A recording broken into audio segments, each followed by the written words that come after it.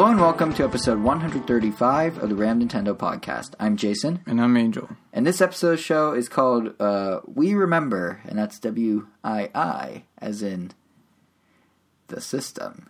How clever. We're so clever. But I'm going to be honest. Last episode we did the N64 retrospective, and it was kind of fun to get really nostalgic. I do remember that. Huh? You do remember doing that? That's good, because it was only 2 weeks ago. I'd be concerned if you didn't.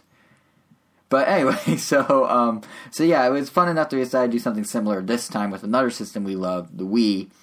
But since the Wii is kind of more fresh in everyone's mind, since it's only a generation old, we decided we're not going to talk about everything about the Wii.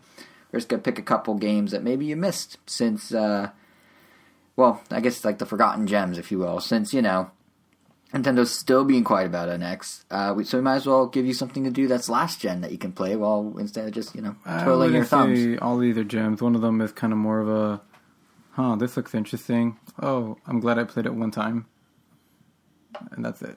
And if you want to know what that is, you either have to listen to the whole episode or jump to the end using the timestamps at ramtown.com. Because in addition... I'm pretty sure you can guess which one it is just by looking at the timestamps. Yeah, but in addition... One of these is not like the other. One of them is not like the other.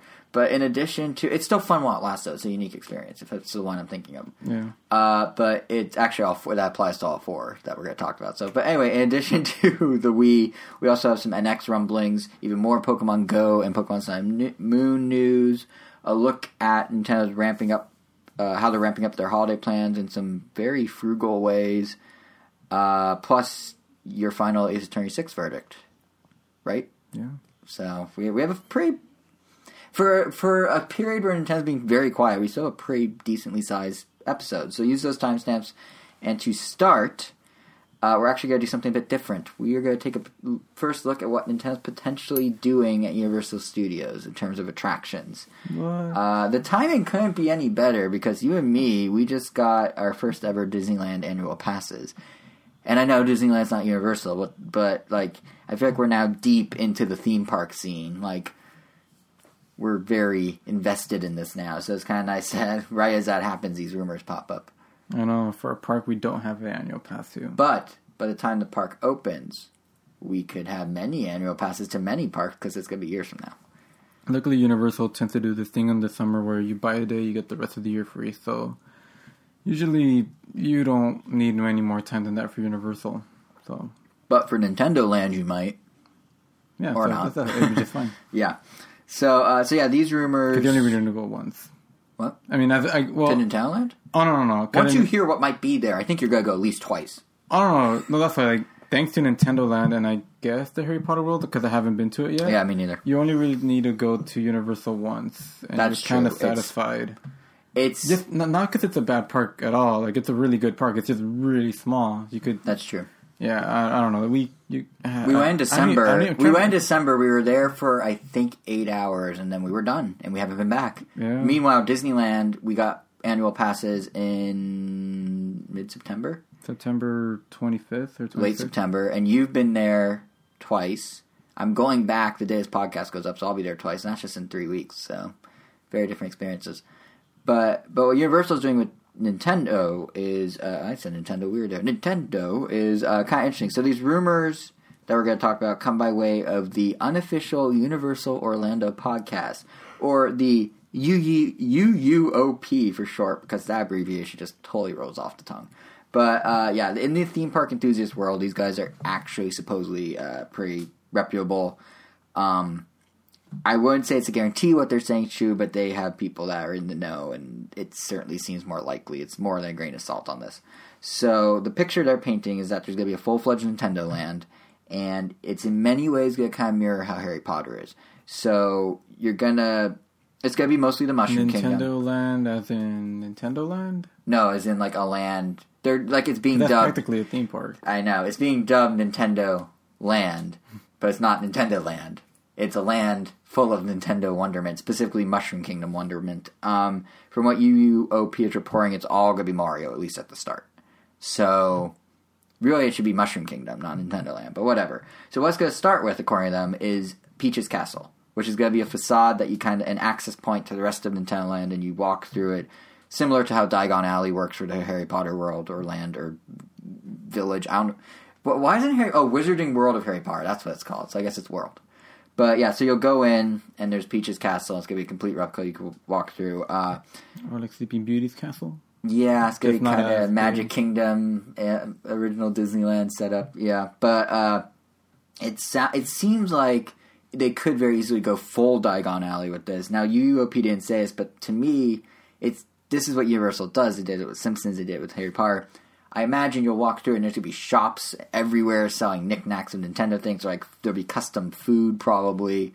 You know, like Harry Potter there's has... always a restaurant. Yeah, because like Simpsons has Duff Beer and the donuts. Harry Potter World has well, it also has the butterbeer. It also has Moe's Shack and Oh, that's Moe's. true. That's right. That's like 4 eateries. So I could easily see them setting up something like Toad's Tavern where you go Plus get carnival super mushrooms. games and the ride and some Yeah, other stuff. yeah, but it would make sense for them, like as you walk through the Peach's Castle to get into the park or to get to the rides, that you go get super mushroom candies or like Starmen, which are really just like, I guess those would be the candies, and super mushrooms would be like LSD. fried mushrooms. What? Why is it LSD? Yeah, LSD, exactly. But yeah, so that's the first part is Peach's Castle, and then once you get that beyond that, you're at the rides themselves. And it sounds like the biggest of the bunch is going to, of course, be Mario Kart themed because that's the most readily like that converts easiest to ride dumb, I guess, and it makes sense. And what they're saying at UUOP is that the Mario Kart ride will actually be a mix of practical effects and augmented reality. It will not simply be you go from screen to screen in a cart like the Simpsons one, or like, well, the Simpsons one you stay in place and the screens change around you. Transformers? The Transformers one, yeah. You move from screen to screen and you kind of spin around. It's like, oh, now there's a screen over here. Now there's a screen over there. Now the screen's above you. Now it's below you. So this will apparently be more practical based, but with AR on top. It kind of sounds like an ideal situation. Like, I feel like, well, we have a friend who is a huge theme park junkie, and these few times we've been to Disneyland and everything, he keeps discussing the difference between practical rides and digital. So, like, what Disneyland does with, physical attractions, where you actually see there's the cars from Cars talking directly in front of you through animatronics versus there's Optimus on a screen that happens to curve over you or whatever, and how one feels a lot more real than the other. And I guess how, like, pretty much it kind of boils down to the use of projections and CG. Yeah. And what Disneyland does, sometimes when they do have to use CG, they'll sometimes incorporate it into the animatronics so that the CG enhances, or the projections enhance the animatronics. Opposed to just being projections by themselves or animatronics by themselves, they blend them in a unique way. I mean, one is definitely a lot cheaper and you could turn it out a lot faster, but one's more... It loses some of the magic, for lack of a better term. It does. Yeah, because one, like, it feels like when you have just the ones where it's projections and screens, like Universal as a whole, their newer rides really feel like you're just kind of passing through. Yeah. While the Disney ones feel like you're really, like, in it. They feel more like experiences, and these, like... Yeah. What's funny though, like the Universal ones, like Shrek 4D, the Minions ride, like they're literally just movies. Yeah, the Minions one. You sit in a theater in stadium seating. Like, they don't even hide it. It's a big open room with a screen and stadium seating. But so apparently Mario Kart is going to be trying to move more towards the Disney direction, and I feel like that's Miyamoto's influence. Like, Miyamoto's apparently supervising all of this, and he seems more like someone that would want the physical practical. I mean, look at Nintendo's E3 booth this year. Like, that was very physical and real, and they had the props and everything. But like, you're going to bring their like E3 props to Universal. Here, you can that'd just be have extremely funny. Remember the year they had the Take this photo link and ops? point it at people. Remember the year they had the photo ops where you could, like, pose with a Donkey Kong statue, like stand in Mario That's going to Pipe? have a permanent home. That's going to literally be the entire Nintendo Land. They're not going to build a single ride. It's just gonna be a 4 Let's Play photo tour. ops. It's 4 photo ops. But no, so apparently what they're doing with Mario Kart is they're going to have these practical effects and physical things and then AR on top of them to do exactly what you're describing with what Disney does, where it's like, enhancing the physical. Now, the thing I'm wondering is how that AR is going to work. Because it could be glasses, but I feel like the easier thing to do would be to just put projections on top of physical things. Like, of all rides, the one that I thought was kind of interesting in blending the two, physical and digital, at Disneyland at least when we went, was Monsters, Inc., where most of it was physical, but then they had little things like some of the doors, like, because the doors are how you teleport. Some of the doors are open, and it's just a screen there, but they blended in a way where it looks like you're actually looking through the door. Or like the bad guy in the ride at one point, they projected different things on him so he looked like he was animated or like was having some sort of color, colors, some sort of color seizure. And yeah, like if they did that for Mario Kart, like if they had practical effects and then they, maybe they shoot a red shell across in front of you and it's a physical thing that goes by, but it has like digital streaks behind it or something like that. You could do that for item boxes or to make it look like another car has a star. Yeah. It's like, yeah. It could be really cool. So I'm thinking that's the route they're going, and I think that if they do that, it's probably the best course of action because they can't do full practical. There's no way. And they can't do full digital. That's just playing Mario Kart. Like, you could just stay at home. So this seems like a good hybrid. I will say, though, that I doubt we're going to get a it has to be a linear on-track experience, right? Like, there's no way it's going to be like, oh, you're actually playing Mario. It's not going to be bumper cars. I assume, if anything, it's going to be like the Cars ride at California Adventure, which, for those who've never been on it, you're on, like, a little track. You do, like, a little thing. You're sent through one of two branching paths. You get to see a car get spray painted, or you get to see a car, like, go through a police station or whatever. And then at the end, you pull up you in one car, which is basically a roller coaster cart, and someone else in another, and then they race the cars down the track, and they actually randomize who wins. I assume Mario Kart's going to be kind of like that. Again, I'm comparing to Disneyland, but like that's obviously where Universal's going to look towards, because what they have, they already have. They need to do new things, so they're probably going to look towards what Disney does and try and make it their own. And similarly, Nintendo's very Disney-like, so I feel like Nintendo, if Miyamoto's supervising, he's going to look towards Disneyland and be like, what if we did that, but with you? So... we can only hope.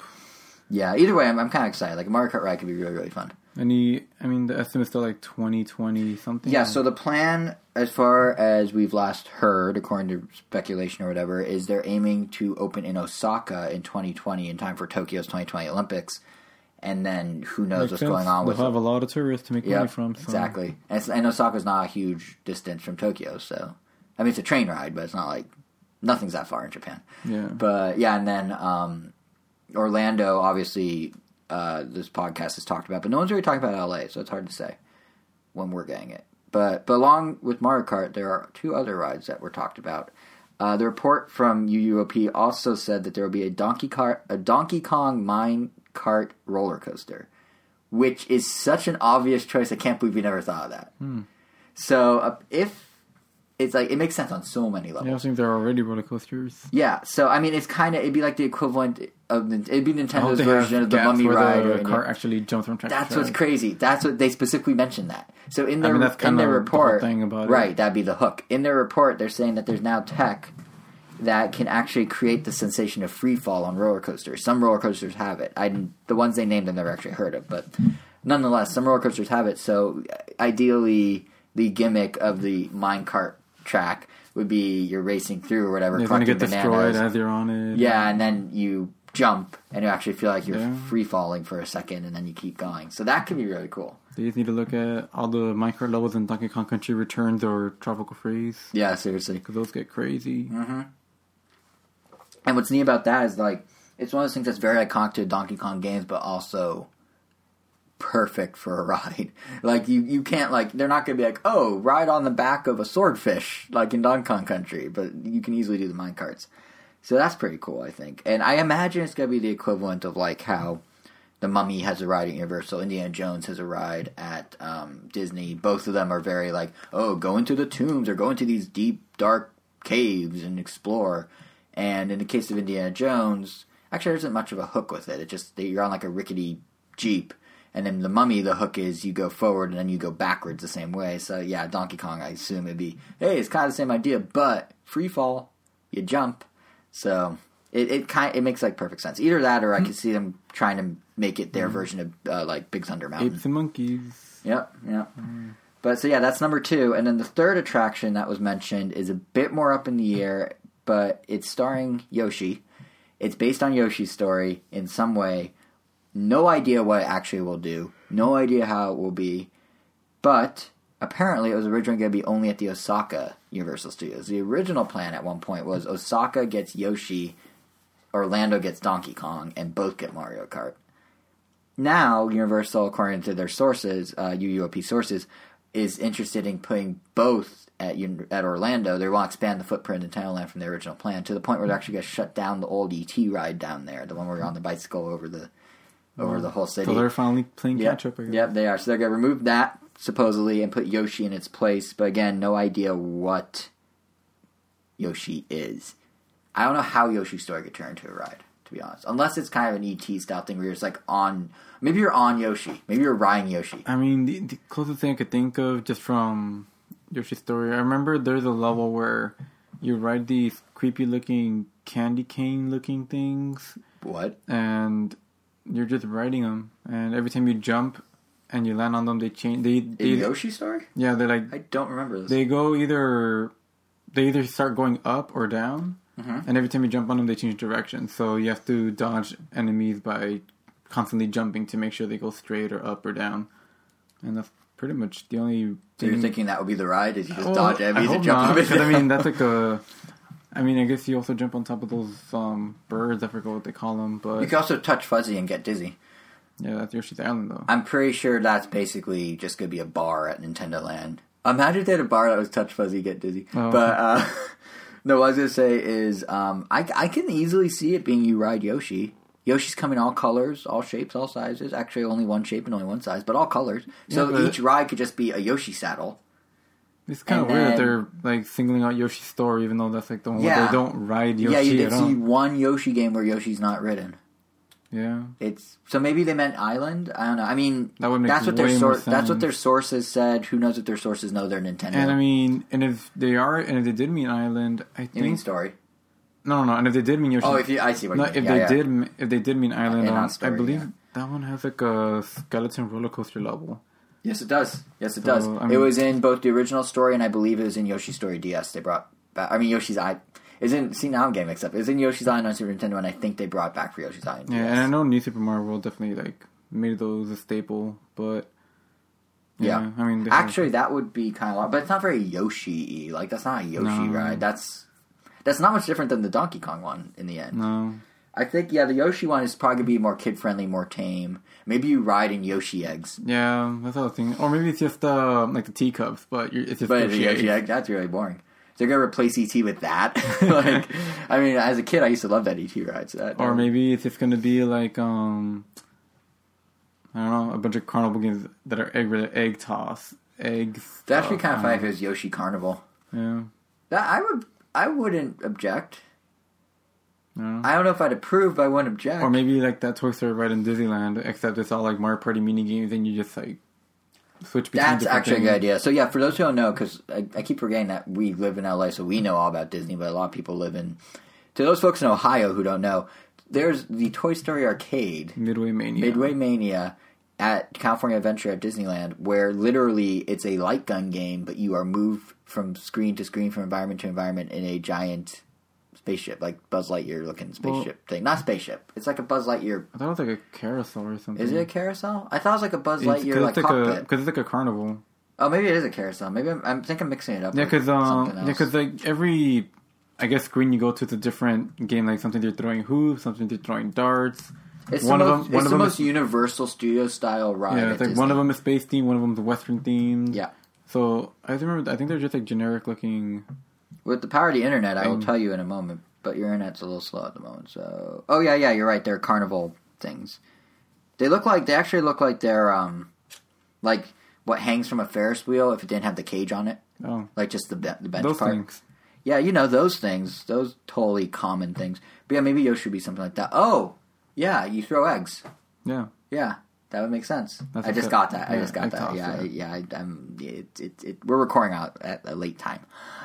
Anyway, so that's kind of what looks like it's happening possibly with the Nintendo Universal partnership. And to me, that all sounds really awesome. Like, I wish we would know if it's coming to LA, but now more than ever, given our new interest in theme parks, it sounds really cool. And what's kind of funny is we might, just coincidentally, this rumor came out, and then so did some other reports, and we might actually be learning a lot more about the Universal Nintendo partnership sooner rather than later. We could potentially know by next episode, because Nintendo has their financial meeting coming up on the 26th of October, and 2 separate Reddit users have reported that they were down at Universal Orlando recently, and they saw a blocked-off area by security around the big Universal Studios globe out front, and in front of it was Miyamoto filming with a film crew. And they wouldn't allow any photos, and they wouldn't let anyone near, and he's filming something. And it just so happens that their financial briefing's in 2 weeks. Maybe they're putting together a presentation for that. Maybe it's going to be something when they announce the NX. Maybe it's something totally unrelated. Maybe it's to announce Universal Studios Theme Park Adventure 2. The launch. Oh, the GameCube game. Yeah. They're going to make it a sequel for NX. Launch game. Yeah. So, I mean, who knows? But he's there, and this rumor came out right around the same time. So, just something to chew on. That does actually bring us to NX, though. But yeah, I guess the one last thing is... yeah, I'm excited. as a newly self-discovered theme park junkie. I mean, hopefully it comes to LA. If not, it's going to be a while before. Oh, it'll for sure come to LA. It's just a matter of whether it'll come to LA at first or not. Because like Harry Potter opened in Universal in Orlando Universal 2 or 3 years before it made it to LA Universal. Really? Wow. Yeah. Yeah, they had Wizarding World for a while. Yeah, that sounds right. But for some reason, I feel like it didn't exist either. I don't know. It's like both at the same time. Yeah. Maybe because I'm not that into Harry Potter, so that probably helps. I think the Harry Potter one's actually still bigger down in Orlando. I mean, they have way more space over there. I mean, don't they also have a Marvel thing and a Dr. Seuss world? I don't think they have Marvel. Marvel used to do things with, I think, Six Flags. No, they definitely... No, that's DC. Yeah, that's DC. Marvel. Oh yeah. Yeah, they do. I guess it was. I'm pretty sure they do. I know that. Who is Woody Woodpecker? Also Universal? Oh, okay, then yeah, because Marvel and Universal... Well, now they're losing Marvel, because obviously Disney's putting that in Disneyland. I mean, Tower of Terror is becoming a Guardians of the Galaxy thing, like, next year, so... So I matter. And I think they're going to revamp Tomorrowland a bit to have some Marvel stuff, like Stark Industries and whatnot. Wow. And if they're not, that is a huge missed opportunity, and you're welcome, Disney. You're welcome for the idea. But yeah, I think, yeah, it should be cool. I'm excited. And it should be. I mean, Miyamoto's involved. It can't be horrible. Then again, he also is involved with Wii Music, so. But anyway, I mentioned NX. He's also involved with Pikmin 3. Hey. It was a good game. It's just a little short on content. It was just good, though. So the theme park will be at least just good. Or it will be Ravi great. Drums playing invisible drums at a press conference. Take your pick. It'll be good. We'll see if it's great. Yeah. Make Universal great again. Make Nintendo attractions great again. Anyway... I was trying to transition to NX, and I failed miserably. But speaking of NX, we are continuing to wait for official news.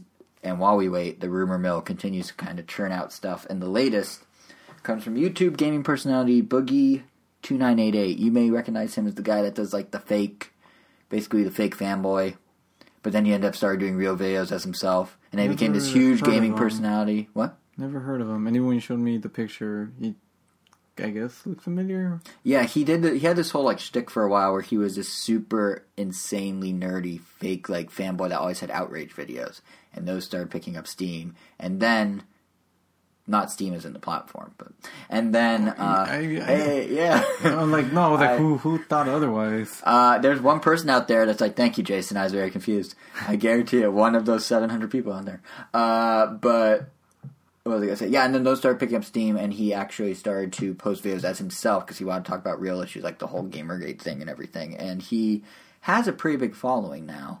So big enough that he like has his own panels at conventions and stuff and does interviews at conventions and stuff. And one of these panels he was talking at, that's not good English. He was speaking at. All right, can you? I know it's gonna be 2 hours of me correcting myself on speaking versus talking at. And while he was there, he mentioned that he knows two people that have played the NX or worked with the NX. One of whom is at Ubisoft, and they apparently love the concept first of all, and apparently it's a dream to develop for it. It's his words. But what's really noteworthy is how he described the hybrid setup. So first of all. This guy, I would argue, is pretty reputable. And he's free to just talk about this stuff? Well, I guess he didn't say the source. It's like I heard from people in the know. But and he only touched on it briefly. He didn't say a whole lot, but you can extrapolate things from it. But first of all, I would take... This is by no means 100% true, but he is a pretty big personality. I don't think he would ruin his reputation by just making things up like this because, the internet lives forever. Where he says this is archived in YouTube videos. People can find it. So I don't think he would actually do that. And he is a pretty big name. So it'd be like if, an editor for, I wouldn't quite say it's on the same scale, but like an editor for IGN or something, like, oh yeah, I heard blah, blah, blah, and was totally making it up. Like, that'd be weird. So anyway, what he was saying is, yes, it's a hybrid, and it's one unit that connects to your TV and can be played on the go, but he described the game experiences as different. Or I should say his Ubisoft contact said so. So he described how an Ubisoft employee was telling him that you could hook it to your TV and play Assassin's Creed, for example. Not saying Assassin's Creed is coming, just as an example. But then if you detach it and take it with you as a portable unit, you're now going to play the mobile Assassin's Creed game. In other words, what he's saying is it changes games, it's a home subtitles. At home, it's a home console. On the go, it's a portable system. It's not one device with a screen on either, on a TV or on your device. It's literally two devices in one that share, I guess, a memory bank or something. Which is a little different than what everyone has been thinking it would be. I'm just picturing, like, I'm at home playing, like, and that's what I don't know, weird. like I don't know, New Super Mario Brothers U. Yeah. Then you take it off, and all of a sudden it's like New Super Mario Brothers 2. Yeah. Yeah. That's kind of what it sounds like it's implying, right? And if it's true, well, going back to the Assassin's Creed thing, you get the platform one, and you get the third person eagle eye view. I'm gonna shank a guy in the stomach game. Yeah. Yeah. If it's true, it makes sense on a certain level. Doesn't mean you have to develop like two games at once. That's what's weird. So first, that makes sense. I feel like we should probably start with how this makes sense, and then I am ready to rip it apart because I have so many things I hate about this idea. I mean, it could be cool on some level, but first, like I was trying to say, it does make sense on a certain level. I mean, Iwata spent so much time. Definitely sounds like something developers wouldn't want to mess with if they're just making like games to throw a huge net on. Right? Like, there's so many issues with it, but it's pretty much another complementary console at this point. Well, yeah, I think that's what it was going to be from the start. I mean, Nintendo's been saying or not Nintendo, but people have been reporting, Eurogamer, MCV, all these sites have been reporting that Nintendo's not targeting core gamers. They're trying to upgrade mobile gamers, like Blue Ocean mobile gamers, into becoming like like more than just a mobile gamer, more of an actual gamer. So smartphone people, they want to bring into this, not dumb down PS4 people, but bring up. On the go, you have Candy Crush Saga, and at home you have like Candyland, the digital Candy board game. Crush Universe. Candy Crush, yeah. But I mean, it kind of makes sense because Iwata was saying back when he was still doing the financial briefings and everything. He kept saying how Nintendo needs an underlying operating system. All their games need to run on the same thing. He was saying they want to make it like iOS, where it could scale to different sizes. This is all pre-NX, but I think we talked about it. That way they teamed up with Apple so they could get close and so they could steal their secrets. Yeah, study their OS exactly. But it's all about trade secret stealing and corporate espionage.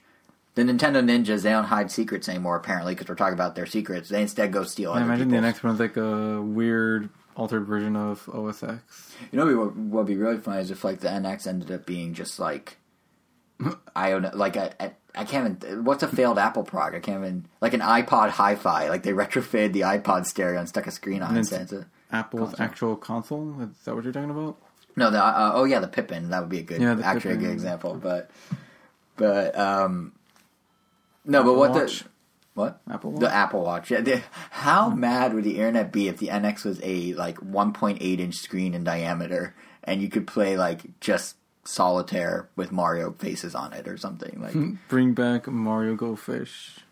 It'd be like, or maybe what if the NES Classic Edition's the NX in disguise, and then they release it and they're like, see, NX, here you go. It was under your nose the whole time.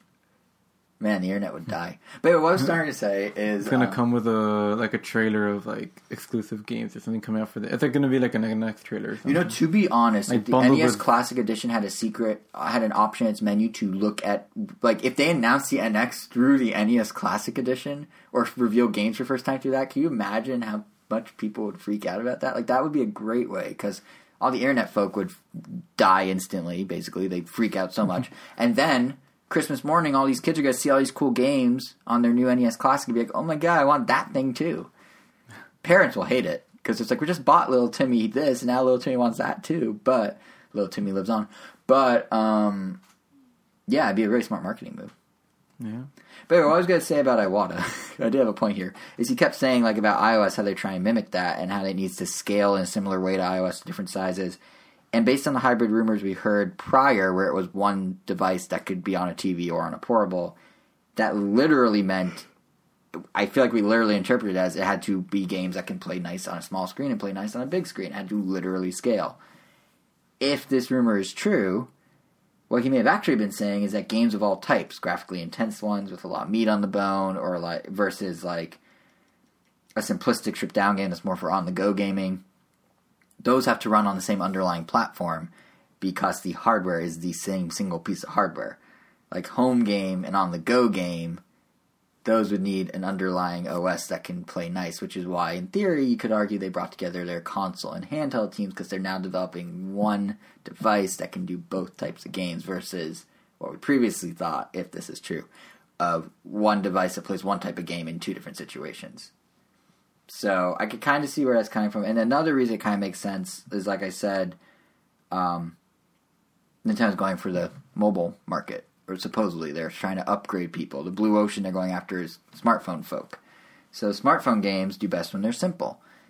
And if you have a few minutes to spare, you can play Pokemon Go, you can play Candy Crush, you can play Super Mario Run when it comes out. You're not necessarily going to go explore the world of BioShock. It's just, they ported it to iOS. It did not do too well, I don't think. They port Grand Theft Auto 3 and Vice City to iOS, and how many people are just like, yeah, I have 5 minutes on the bus, let me run over some prostitutes. I don't know how common that is. So this, in theory, would kind of adapt to that mindset. If it's true. But then there's all the problems with it, which you already started to touch on. I think the biggest, arguably, is it sucks for developers. Yeah, it just seems like way more work than they're probably willing to invest.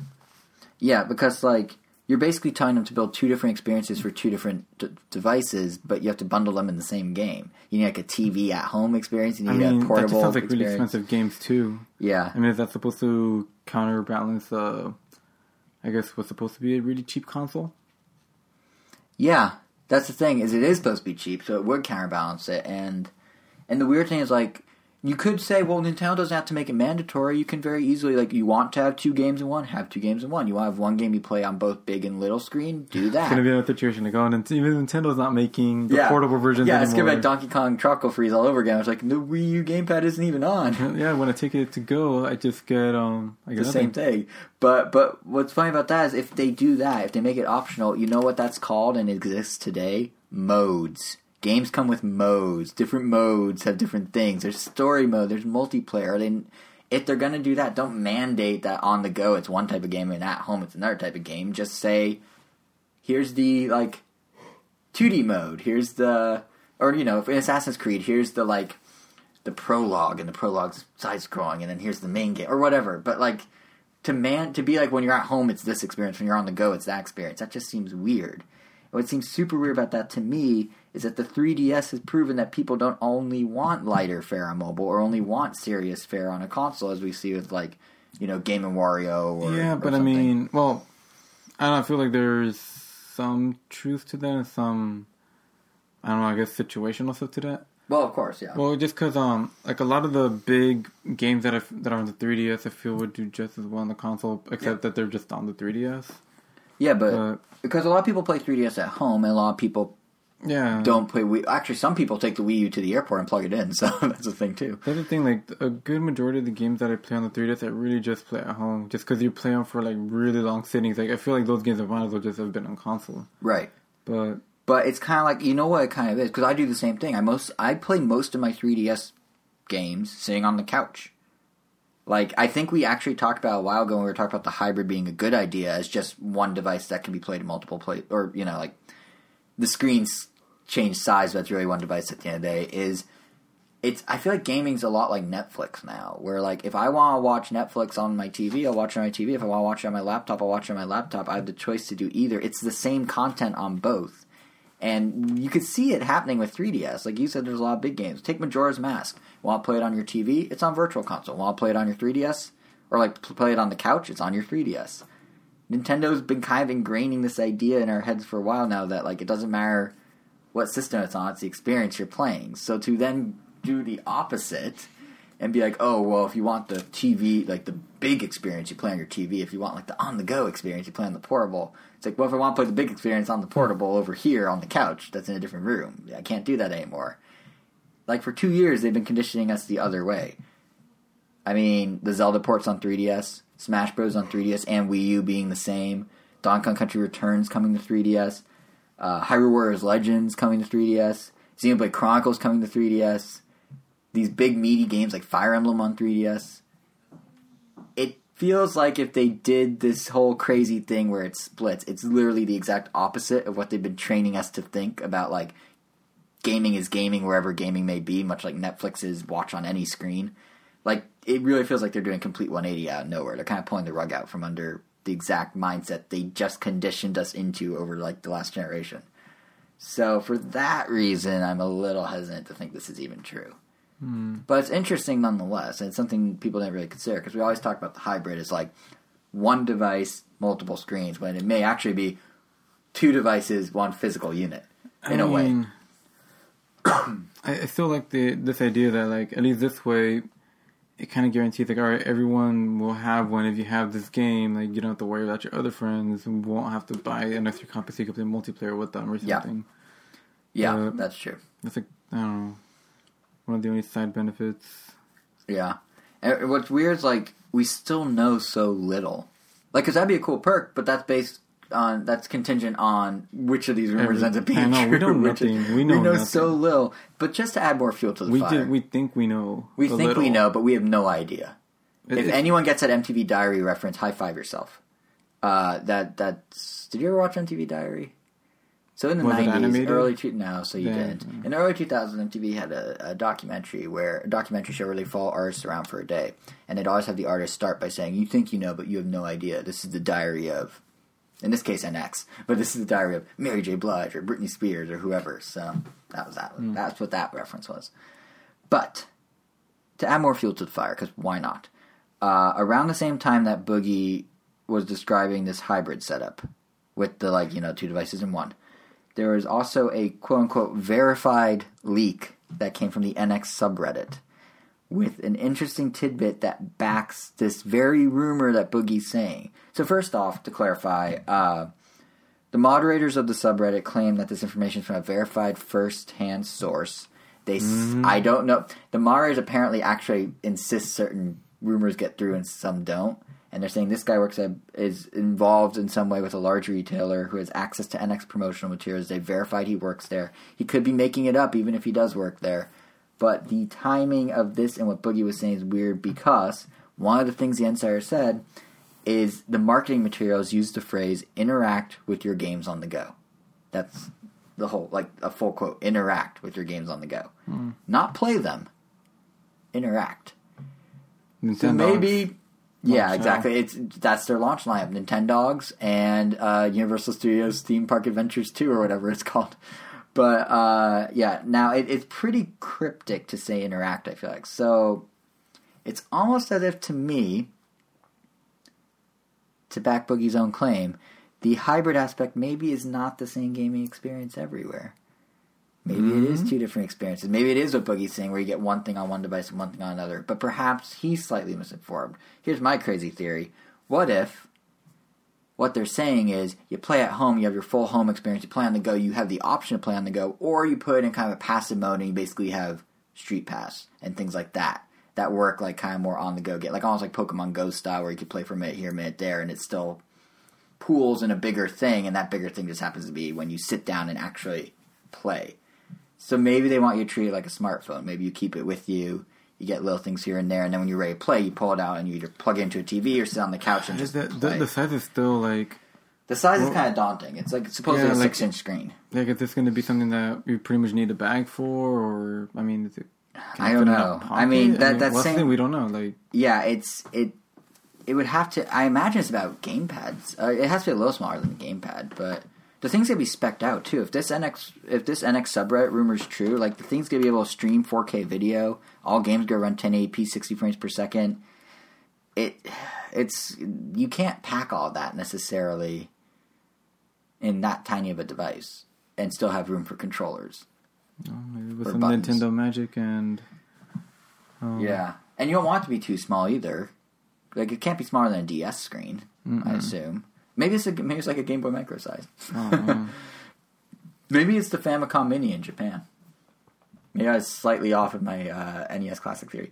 But either way, those rumors actually also say, take it or leave it. It's going to be $299. There'll be a $399 bundle with some extra stuff. We don't know what. There'll be 4 launch titles. Obviously, Zelda's one. Mario will be another.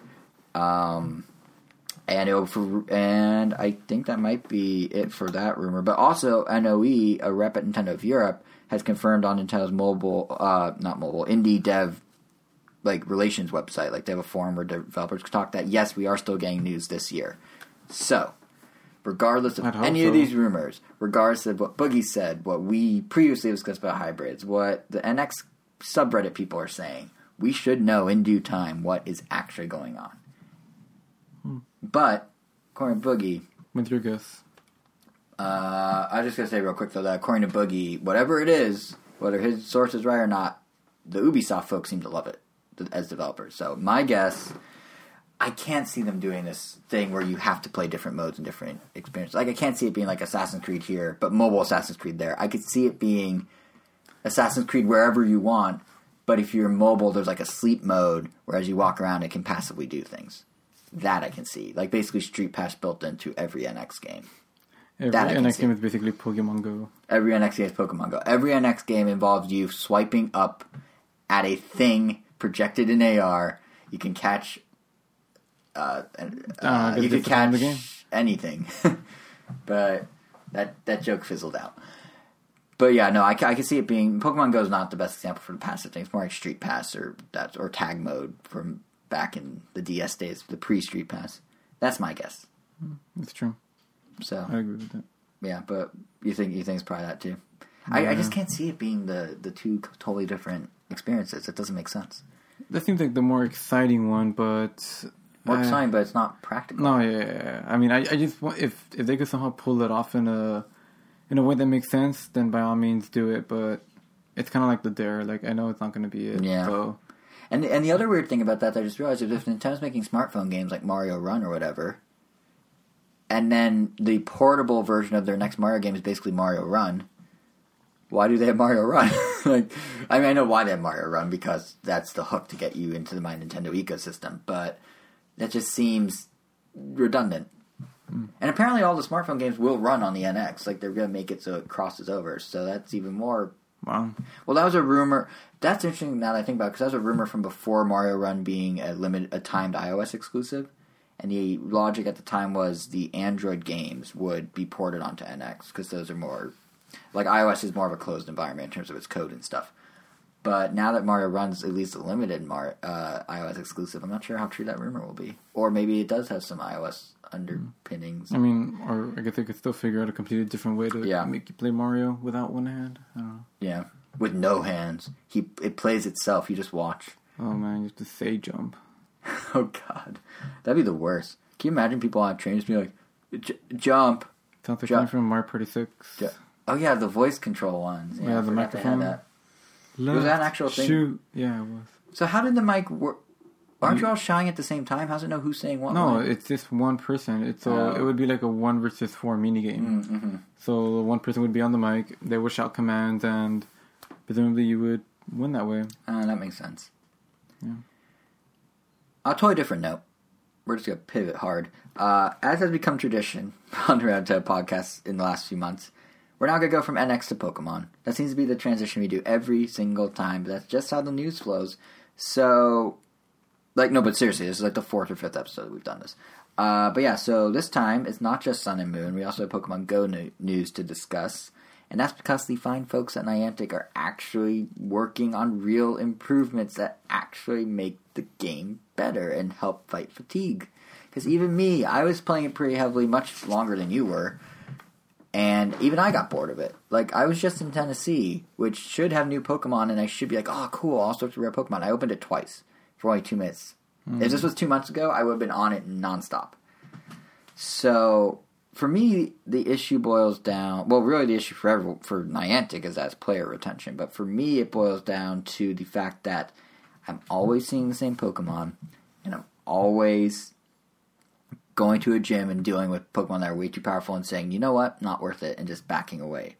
So if I can't catch Pokemon because there's no one good to catch, and I can't battle at gyms because they're all too powerful, what am I supposed to do in the game? You play a different game until the thing gets better. And now they fixed it, so now I might come back. So first up is the catching. You probably know this when you play Pokemon Go, but if you get these medals every time you catch a certain number of a certain type of Pokemon, like, 10 bug Pokemon, congrats, you get whatever medal. Yeah. And they were completely pointless. Well, not anymore. So what they're doing now is the medals you get as you rank them up, you will now get to see or have the opportunity to catch rarer Pokemon of that type. So if I catch 20,000 Rattatas, my chances of getting a Chansey are going to be much higher now because they're both normal types. Or if I get a whole bunch of Charmanders, I might start seeing more Magmars or something like that. The idea is you're going to see a lot of common Pokemon, but in addition to leveling up to see new Pokemon, you can now, just by catching those common Pokemon, continue to catch them, start to see less of those common Pokemon and they'll be replaced more and more with rarer Pokemon. So it's a good way to get you to kind of be like, okay, yeah, I did catch all these Pokemon, I did get all these medals. Now here's why I went through all that effort. There's actually new Pokemon to see and new things to do. So that's kind of cool. That's the catching thing. I think that would actually help because it was still no Ditto or birds and stuff, huh? They still haven't even announced how they're going to roll it out. I just saw an article today that was like, Niantic's still figuring out rollout of new Pokemon. I'm like, are you kidding me? Like, guys, you should have had this mapped out months ago. Really, like the fact that this catching stuff is only really kicking in now kind of says a lot. But still, it's a seems like a balanced way to start seeing more interesting Pokemon and to actually like level, in addition to leveling up to get you to actually play more. Then there are the gym fixes, namely gyms of your own team. So before, you could take one Pokemon, go to a gym, and train it up. You just got that one Pokemon until it fainted, and you went as high as you could, and the opponent's Pokemon, no matter how strong or weak they were, if you knocked them down, you got a slaw in the gym, etc., etc. However, as more people have played and gotten better, the Pokemon at those gyms have gotten very powerful, and if you only have one Pokemon and you're new to the game or you haven't trained it much yet, so it's low CP, low level, that's what it was, CP? CP, combat points. Ah. But yeah, you can never actually beat a Pokemon and make a spot for yourself in the gym. So it's kind of like, how do I train if I can't ever get past the first Pokemon or anything? So what they did is, one, you can now take a team of 6 Pokemon to the gym, which is a big plus. And 2, this is the biggie, the CP of the Pokemon in your team's gym, all your teams, not opponents, is dynamic and will change in ratio to yours. In other words, if you're somewhat new to the game, or if you're not level 32 and you're only level 18 like me, you can still go to a gym that your team has, and because they're your allies, the game's not going to punish you for them being powerful. They'll just bring them down to your level so you can train and get to their eventual level. And as you rise up, it'll rise up. Every time I tried to train on one of my own gyms, or I wouldn't say my own, just my Colors gym. Yeah, the Pokemon were way too strong, and I couldn't ever beat one of them, so I didn't really make any progress. And this fixes that 4 months later, 5 months later. But nonetheless, it fixes it. Yeah, exactly. And I think it's a huge plus in terms of, like, not just building more teams, the idea of, like, more of a team identity, because more people are going to be involved in gyms now, but also just to help you as a trainer individually. But on the flip side, in theory, it could also make it much harder to go conquer other teams' gyms, which is kind of disappointing because it's already a pain. Like, if you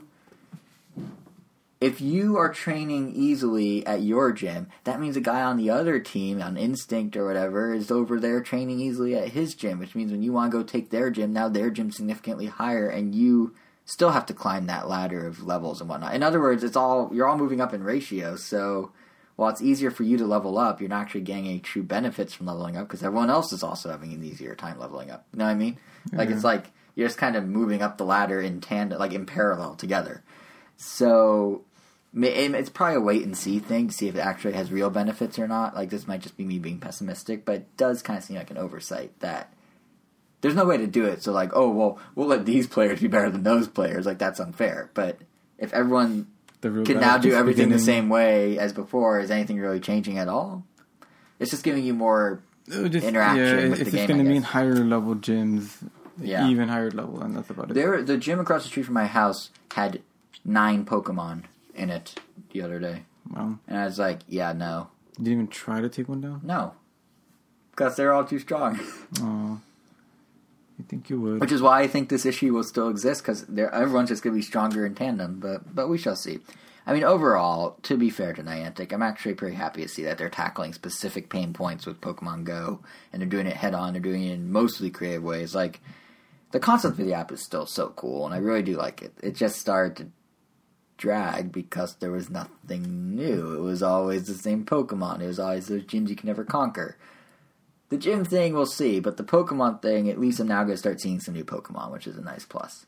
So, the real thing that's going to get me back in it, though, is the app for the Watch. I cannot wait for that Apple Watch. Because I can definitely see myself playing a lot more once I have that. Because if you combine that with the new Pokemon, you'll see it makes it like a whole new experience, practically. I definitely like I'm never going to get to experience it, but just that you could set the workout, or like, I'm going to set the workout, and it just counts towards that. This is going to sound ridiculous and sad, but I'm going to go ahead and say it anyway, and I might have said it on a different episode, but I still feel it's ridiculous and sad, but I'm still staying true to it. Between WatchOS 3 being like much snappier and Pokemon Go with the workout being a workout, this may get me exercise. I don't do much exercise. I'm kind of lazy. I like to sit. But this may get me to not sit. I mean, whatever it takes. A lot of people, that's literally how they got started, so. Yeah.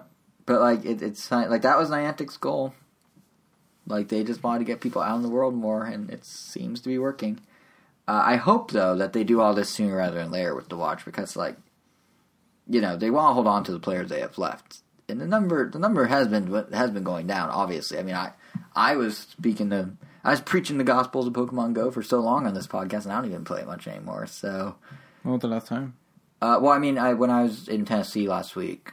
Oh, when you checked. I checked, but the last time I actually played for more than 10 seconds, a couple weeks, probably. So it's been a little while.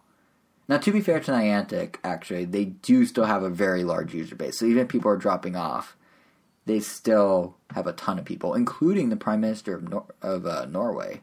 I don't know if you saw that, but the Prime Minister of Norway was caught at Parliament playing Pokemon Go while someone was giving a speech. The ironic thing... Her. The ironic thing is the person giving the speech was previously caught back in August in that same Parliament room playing Pokemon Go while someone else was talking. So it was karma, I think. And not only is there that Norwegian Prime Minister, but also when I was sitting in the Memphis airport heading back to LA at the end of my trip, there's I can't make this up. There's a group of elderly women, I would say in their 50s or 60s, sitting, Southern women, stereotypical, if they everything, sun hats, not quite sun hats, because what would you do with that in an airport? If you could walk around with alcohol in an airport, I'm sure they would all be holding mint juleps. But they were all sitting there in their southern attire, very southern accents, discussing strategies about hatching eggs in Pokemon Go. 3 of them all had the game open, all in their 50s, all talking Pokemon Go. And I was like, well, guess Niantic's still doing something, right? Because here you go. You got middle to upper age women playing. They should ask their grandchildren. No, they should ask their grandchildren. Oh, yeah, they should. They probably would get some actual useful information, because they were just like, well, you got to walk with, I can't do a southern accent, but it's like, you got to walk with the egg and then take it down to and it's just like, yeah, there's no real strategy beyond that, but okay. Gotta walk. They're talking about their incubators and all sorts of stuff. More significantly, though, than just my anecdotal evidence and Norway's Prime Minister, a analytics firm called Newzoo says that Pokemon Go is still seeing 700,000 new downloads a day around the world. So it's still pretty massive. Well, it's still getting rolled out around exactly, the world. That's why. So... And they haven't even added it to China or South Korea, and those are both going to be huge markets once they do. They're actually still making $2 million a week in revenue. Granted, that's down from the 20 plus they were making, but still $2 million is nothing to scoff at. And apparently, 24% of Go players didn't actually play any other mobile game in the past 3 months, which Newzoo argues is an indicator that Go has brought 20 million new people into the world of smartphone games. Which, if that's true, that's insane. So, the point is, the appeal's still there for Go. Niantic's doing more to keep people engaged in Go. There's just more they should do at a faster clip. But we're making progress, finally. Finally making progress. That's the thing, I guess at this point it doesn't matter if they go faster or not, but I guess speaking for the people, I kind of hope they go on with these updates a little faster so they could start moving on to other Pokemon. But at the same time, I don't want them to blow through the Pokemon too fast because, Because then you run what's left. Yeah, I guess this game has to end at some point. No game can last forever. And it's the only games that I feel have that ability are fighting games just because there's no real way to beat them. And Tetris. Yeah, Tetris. Tetris lasts forever. Score attack games. Yeah. But, yeah. Yeah, it'll be interesting to see what happens. That's more like the casual Pokemon space, but I feel like for core gamers, I'd argue what's on their mind is a totally different Pokemon game, Sun and Moon. What? That was a buttery smooth transition. That was pretty good. But yeah, so for the first time, I believe, Pokemon Company actually had 2 batches of Pokemon news released since our last episode. It's usually about every 2 weeks. So, you get our episode Pokemon. But they managed to cram 2 in. And to start, they revealed a lot of new Pokemon. So I don't think we're going to run through the whole deck here, but they did announce the 3 starters' middle evolutions, or their second evolutions. Leaf bow tie wearing Rowlet now evolves into hair wisp wearing, or not wearing, what would you call it, hair wisp rocking Dartrix? I was trying to think of it. I was trying to describe it because I was saying, you know how Rowlet has his little bow tie? His little leaf bow tie? Well, now his evolution, Dartrix, has this weird hair wisp that comes down. He has a single bang that comes down. Yeah. He looks goth. Or emo. He looks conceited, pretentious. Yeah. It's so great that he whips the hair whip kind of too. History, the kind of person that would drink some coffee and complain about it even if it's really good. I don't know. Kind of person that's a little too into craft beer. Yeah, he just seems like that. Well, it makes sense if he came from someone wearing a bow tie. Because bow ties, suspenders, all that's pretty hipster too.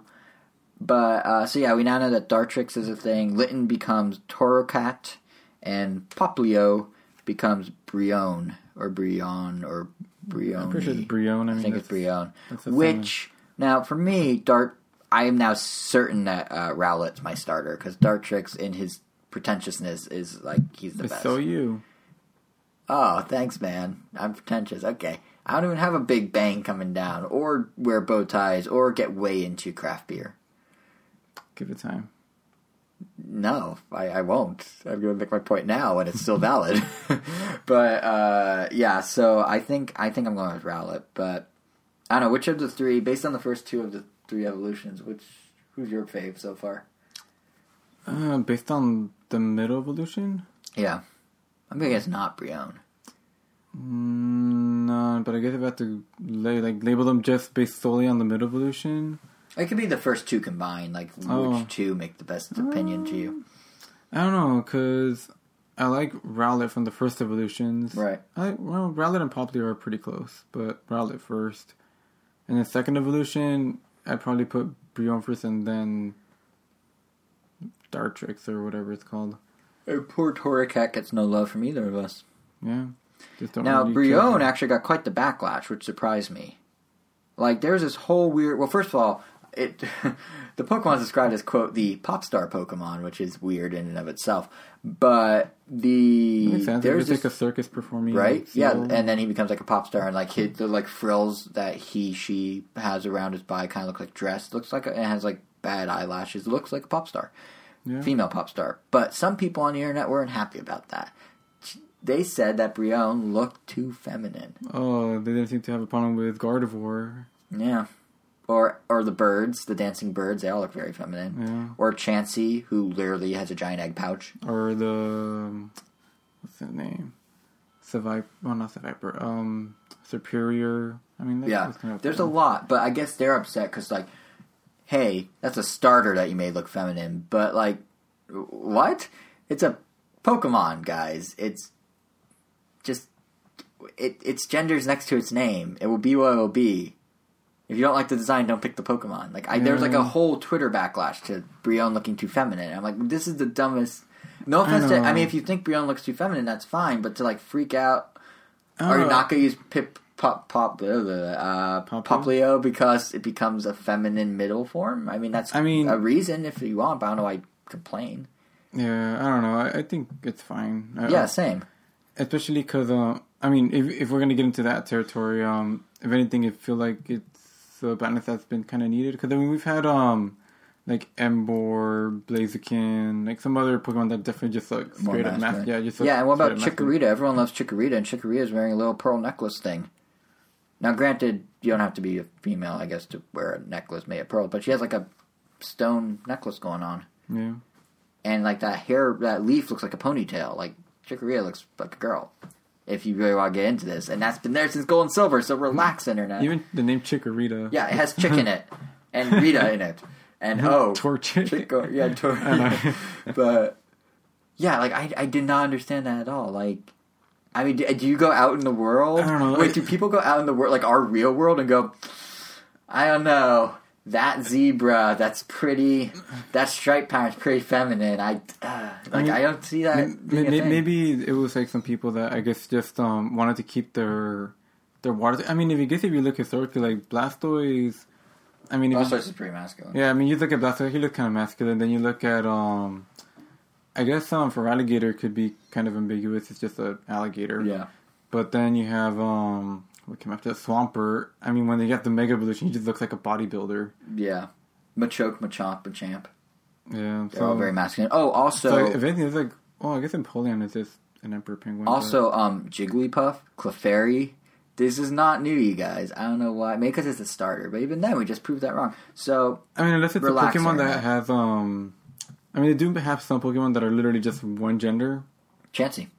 Yeah, that's what I thought. Have I ever talked about on the podcast my Chansey Lopunny, reproduction that looks theory? like a straight up, like, female. Whatever. Yeah. I just thought it was such a weird... It's not even worth getting like, into. it caught my eye. I'm just like, why? Why do you care? Have I ever talked about my Chansey reproduction theory here on the podcast? I know I've told you off air, I think, but I have a theory. So Chansey is apparently only female, but Chansey is an egg. Somehow that egg has to have a Chansey in it.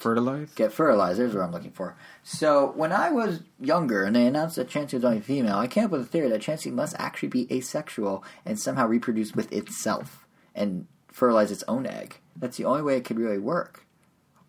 Right? Or what? Or is it like a seahorse where it's like it's reversed but there's no male, so even if it is like a seahorse, it can't be reversed. So yeah, in case anyone, if it's been keeping you up at night since 2002, how Chansey reproduces, I'm saying asexuality, and I will fight anyone that argues otherwise. We can have a debate via Skype on a podcast if you feel otherwise, but I've held this belief for many years. Well, I mean, if you go by if you go by the games, the only way you could get a baby Chansey is with a Chansey and a Ditto. Presumably... Wait, what? Yeah. You just blew my mind. Hold on. So for 14 years, I never knew about the Ditto thing. Wait, what's a Ditto turn into, though? Because if it becomes a Chansey, it's female by default. That's kind of the weird thing, because Ditto, like... Fine, let's take Rotom. Like, Rotom is a ghost. Okay. It doesn't even have a gender. It's genderless. Yeah. But it could still breed with a Ditto and make baby Rotoms. So, there's this weird thing. So, Ditto's... So either pansexual and Chansey's asexual. So either Chansey reproduces by itself or finds a Ditto and they... I know, Ditto, I guess, just somehow knows, like, alright, I'm going to turn into something... Was pansexual the right term for that? That will somehow be able to fertilize this egg, even though it's asexual. I'm looking up pansexual to make sure I use the correct term, because I don't want to use the terms... Yeah, not limited in sexual choice with regard to biological sex, gender, or gender identity. It just fills the missing role. I did not think when we started recording this that we'd have an in-depth discussion about Pokemon sexuality, but it's 2016 and that's what has to happen. Ditto fulfills all needs. That's it's like the red light district of Dittos.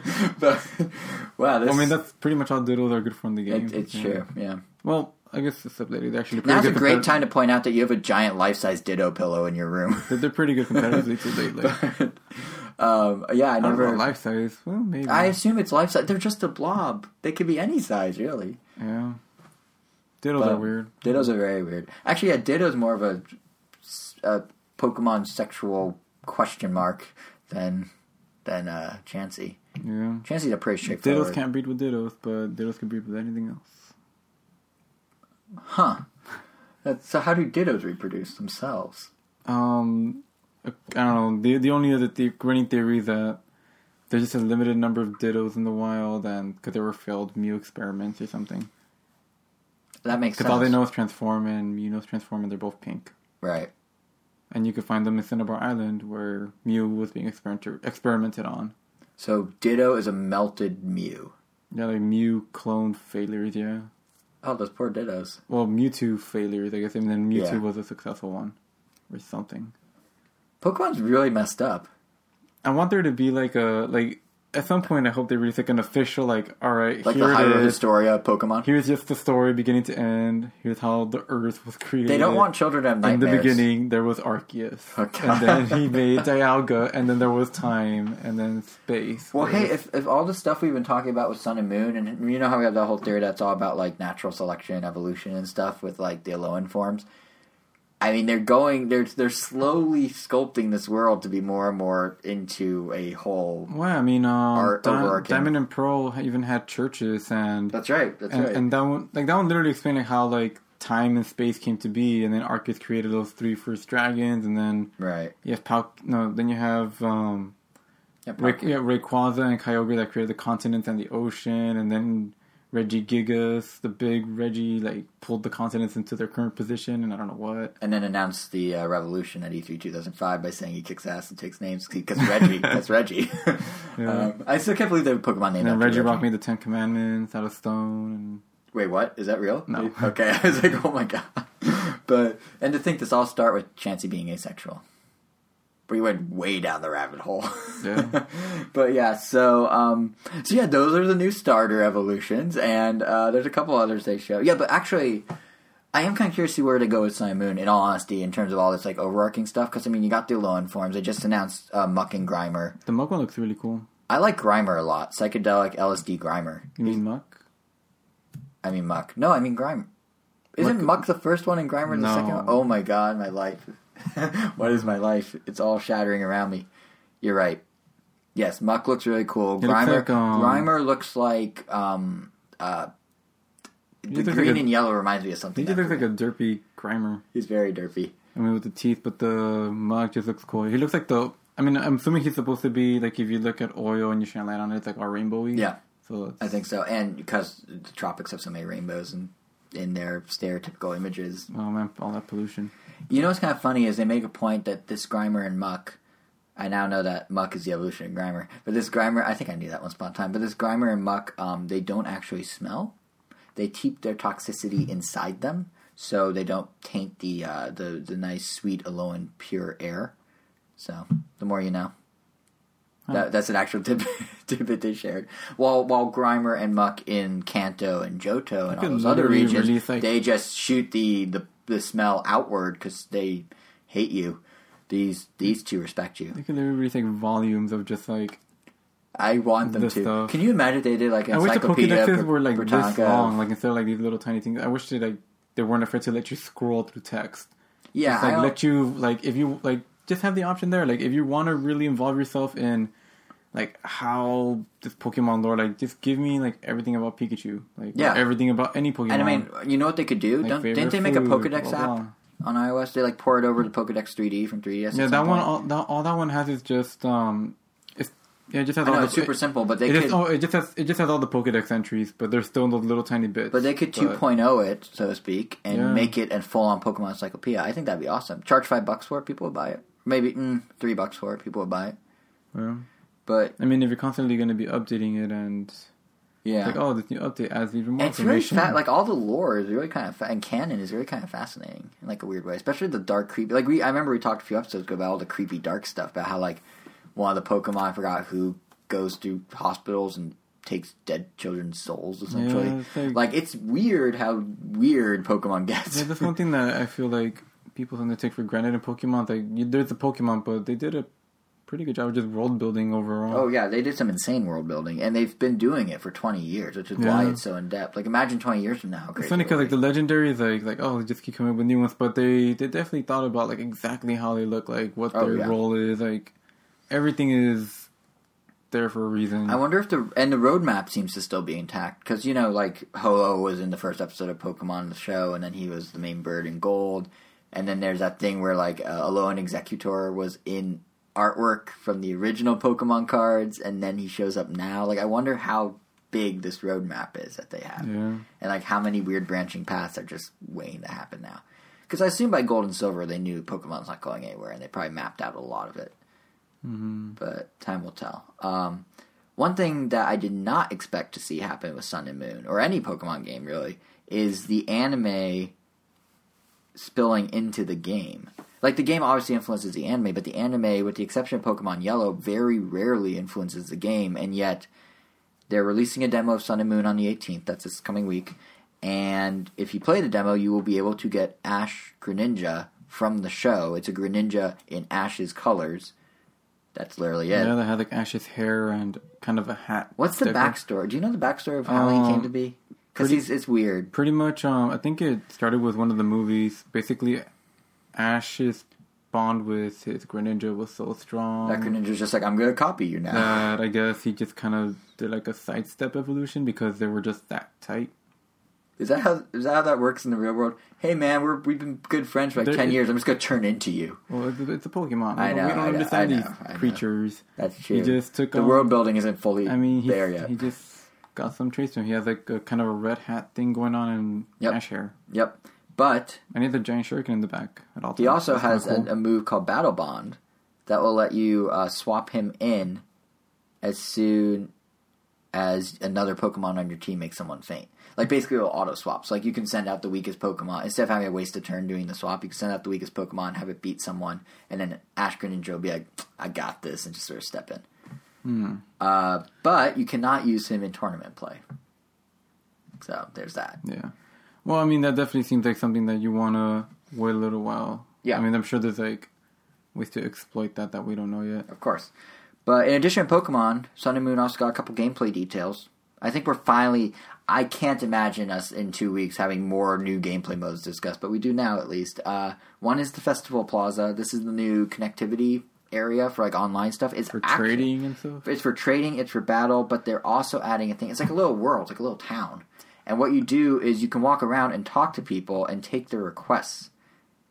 And what's unclear is if the requests come from other players or not. I think they do. I believe they come from other players, and you get coins if you fulfill the requests. I mean, that's cool if this is just like some secluded area, but I wish that doesn't take away from what the past two games had, where on the touchscreen you literally just had, if you wanted to, one of the touchscreen options you could have was just a bunch of faces scrolling to the side, like people that are online now, and people accepting battles. And you could just link stuff, you could just tap a random person like, oh, want a battle right now? You don't have to go anywhere. You could just do it at any point. I'm sure they're going to leave that in. This is like on top of that. This almost feels like a baby MMO, because it's like you go and walk around, you interact with people, and you do the challenges to get coins. There'll be things like, I'm hungry, and you take them to like a restaurant or whatever. You go on a date.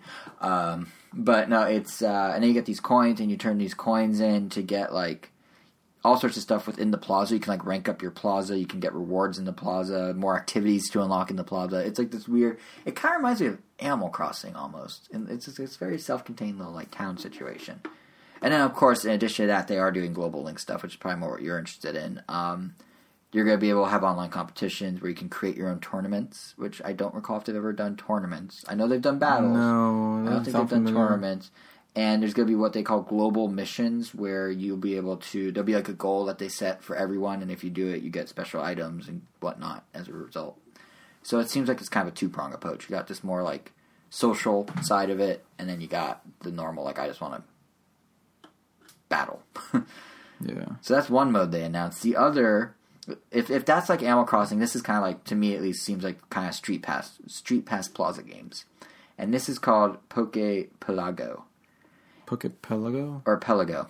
That makes more sense than Pelago. Why would I say Pelago? What's wrong with me? It's midnight. We're recording at midnight. Is that an excuse? It's an excuse. So yeah, Poke Pelago is any Pokemon that are stored in your PC box, you can now send out to these little islands and watch them do things. I don't think you interact with them directly. I think you kind of set the ball in motion. Like an ant farm. Yeah. You set the ball in motion, and then they do it, and then they give you stuff. So one island, they might go in a cave and get you rewards. Another one, they might like have a party. I don't know, but there's different islands with different things, and it will get you more Pokemon, and it will get you more items and some rare Pokemon. And it's very like the way it's set up, where it's like each island is its own thing, is very Street Pass like to me. So just another layer to Pokemon, just in case you need even more, dude. It's totally like a side. Hopefully, they didn't take away the secret layers. Those are cool. Well, they haven't said they're there, so No, yeah, but they might be gone. I mean, that's what we thought about Mega Evolutions. But, I mean, those things were also there for the last 2 games. And they were a pretty big thing. Just like, I mean, that was also very Animal Crossing. You decorate it, you buy plush toys, you pick your furniture. Right. I don't know. Hopefully not. But we'll know in a month's time. The game is literally out. Wait. Yeah, just about a month. A little less. A little more, I mean. I'm still waiting for that Pokemon to get me to buy it. But we'll see. What about Muck? Rainbow Muck? I mean, he looked cool, but, I mean, that's not gonna... No. You're not gonna spend $40 for Rainbow Muck? Nope. Well, you're making a big mistake, in my opinion. But there's one last thing about Sun and Moon we should talk about, and this one directly is relevant to you. Yeah, one of the new Pokemon has an interesting ability. Okay, that wasn't what I was gonna say, but I'm curious what you're gonna say. Queen... I forget what it's called. Like Queen something, or... But pretty much any move that goes first... gets ignored. Like, that ability to go first gets ignored. So if you have a Pokemon that, like Azumarill, like I used to use this one a lot because it was like ridiculously strong, but really slow, but it knows the move Aqua Jet, which usually always goes first. So if you pretty much just use Aqua Jet, just use Belly Drum, max out your power, then just Aqua Jet everything, and you'll kill almost everything, even if it resists water. So presumably you have this Queen Pokemon, and then Aqua Jet just won't work. You'll just destroy it. I don't know. That changes some strategies in significant ways, I would guess. Yeah, there's a few new abilities in this game that they're just kind of throwing in there just to, I don't know, I guess stop these strategies. I don't know, it's interesting. It's interesting. Yeah, it's interesting. One strategy that you can keep, though, at least if you don't play competitively, is whatever you do with Mega Evolutions, because at last, this is something you've talked about on the show before, but they've at last confirmed Mega Evolutions for Sun and Moon. Yep. With a catch. Kind of. You can bring in your Mega Evolutions, and there will be some characters that give you Mega Stones in Sun and Moon, but it seems like they're definitely de-emphasized in favor of Z-moves, in favor of the Loan forms. Well, yeah, they're just kind of there to appease the people that have them from previous games. Yeah, and I mean, whenever a new game comes out, like, they always have to, like, the first year's tournament always focuses on just the new mechanics and solely that. Which means, in this case, you cannot use Mega Evolutions if you're doing competitive Pokemon Video Game Championship play at all. For this year. I mean, I'm sure, like, by next year, like, they'll re-allow them. But the first year, they definitely just want to showcase all the new stuff. Because, I mean, they stream these things, so I don't think they want to see, like, the same teams from last year. I mean, people are going to stick with what's tried and true if they want to win. So, yeah. Right. Makes sense. Yeah, I guess it does. It's them and Ash Greninja. I mean, they want to sell the game. They don't want to be like, oh, wait, everything that people are using are just things from... Yeah, Ruby Sapphire. It makes total sense, yeah. So do they tend to reintroduce it down the road later on, or is it kind of like it's one and done? We did Mega Evolutions as a thing. We'll still have it in the game, but the tournaments are moving away from that forever, or is it something they might bring back? No, I'm pretty sure they'll bring it back. Okay. I mean, they just want to let the new stuff shine. Yeah, they just want to let the new stuff shine, let the meta settle, and then reintroduce it, and then see how it melts together. Right. Oh, yeah, because I guess every time they introduce something like Z moves or Mega Evolution, the whole metagame probably changes. I mean, if anything, this makes perfect sense because now, like, they have a smaller environment where they could just test out the current, like, Alolan forms and stuff. Right. But they're still letting people use, because, I mean, they still have different rankings and they still have a competitive mode that lets you use Megas. And I'm pretty sure they're going to keep a close eye on that one to see how the Megas are meshing with the Alolan forms and stuff. Right. And the Z moves, for that matter. Right. And maybe they'll be like, whoa, this is way too crazy for tournament. Or not. Or, oh, it's actually totally sane. Yeah. Oh, another actually important thing that they did, another new gameplay feature, I should say, that they added in this one that didn't get any video mention, is something called My Time. I missed that. And that's a pretty big deal because something that kind of plagued a lot of games was what they call time stalling. Like, depending on what kind of team you're running, you could kind of, like, run the clock. And pretty much when time runs out, whichever team has more HP left, percentage-wise, wins. In tournament play? In any kind of play. Because there's no time limit on normal battles. Yeah. There's a constant timer running between both people. It's like a it's like a 30-minute timer, 15-minute. They don't indicate it. Well, whenever you're playing online against anybody. Oh, online. Oh, okay. Or in a tournament. Like whenever you're playing. Oh, so when you're playing competitively. Yeah, when you're playing competitively with people. Yeah, because that's why. Yeah. Because in single player, there's no timer. I can leave it on, like, I'm choosing my attack for, 5 days if I want. Oh, yeah, no, I'm talking about, you mean competitive, yeah. Yeah, like... I didn't realize, yeah. Yeah, because, I mean, if you're playing with random people, like, you get, I think, 15 to 30 seconds per turn. Uh-huh. But both of you share, like, a bank. Like, the game has to be done within a certain number of time. And depending on how the match goes, the other team can just go, run the clock. Like, I'm about to win if I just stall out the timer. Right. Just, like, send out some Pokemon, slow them down, just stall like crazy, and you win. So what they're doing now is, instead of sharing a pool, each person has their own timer. That's smart. So now, like, you just have 6 minutes, and that's it. And you have 6 minutes, and that's it. So each turn would just deduct from your 6 minutes or whatever. Yeah, so not only does that give you more pressure to just go faster, they're saying, like, oh, now battles will be more dynamic and action-packed because you're going to not want to waste your time. And not only that, but you actually get rewarded for doing your turn a lot faster. I think, like, you get to, like, steal time or something like that. Oh, interesting. I don't know, they have, like, this whole little mechanic with it. So time's actually becoming a major feature of battles. Yeah, now, so opposed pretty to much just kind of a thing that. Yeah, so pretty much they want you to be like planning out your turn while they're going. That way, when it's your turn, you start your timer right away, and then you're banking your time. And then, right, interesting. I don't know. It definitely sounds nice. That sounds like it can actually change the dynamic. Because sometimes it's really annoying when I think if your opponent like doesn't uses up their entire time, I think that's when they get like a penalty or something like that. Interesting. So I don't know. I'm not 100% sure how it works, but I know it definitely. Does that sell you on Sun and Moon? If there's no Pokemon, is something that changes battles that much? No. Oh, no, but it definitely makes it better. It would be one of those, like... Nice to have. Yeah, nice to have. Must have. Once you're in there, yeah. Right, sure. I feel like Sun and Moon, like... I guess you're the exception, but it's kind of the centerpiece of Nintendo's holiday this year. I feel like everyone that's following Nintendo's probably has some interest in Sun and Moon. Either that or the Classic Edition NES. Yeah. Neither of which you're buying as of now. Neither. But there's some other things Nintendo's doing. I'm kind of moving away from Sun and Moon, unless there's anything else you want to say. But there's some other things Nintendo's doing for the holidays that I don't know if they're up your eye per se, but they're doing stuff. They're trying to do more than just be the Pokemon and NES Classic Edition company this holiday. And what's kind of interesting is, to their credit, and why I want to talk about it, is that every one of these things they're doing can bring in a ton of profit with abnormally low investments on their end. Like, they can have very high returns with very low effort. And I thought I'd take a moment to talk about it as we transition from Pokemon to our Wii nostalgia stuff.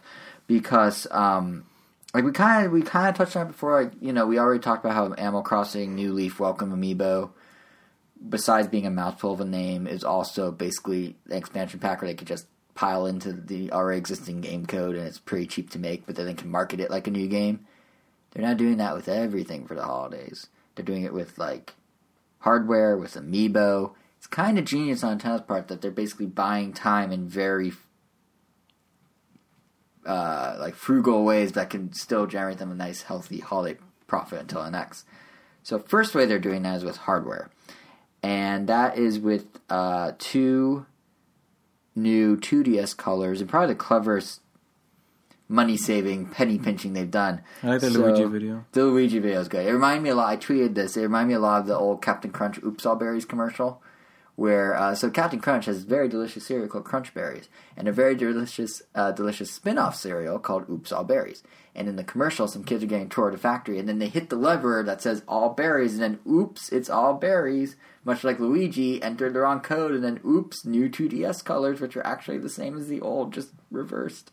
But yeah, so the new colors, it's really clever because what they basically did is they took the exact shade of red, the exact shade of blue that was on the back of the 3DS, and they mirrored it onto the front as well. And now they can go around and say new 2DS colors.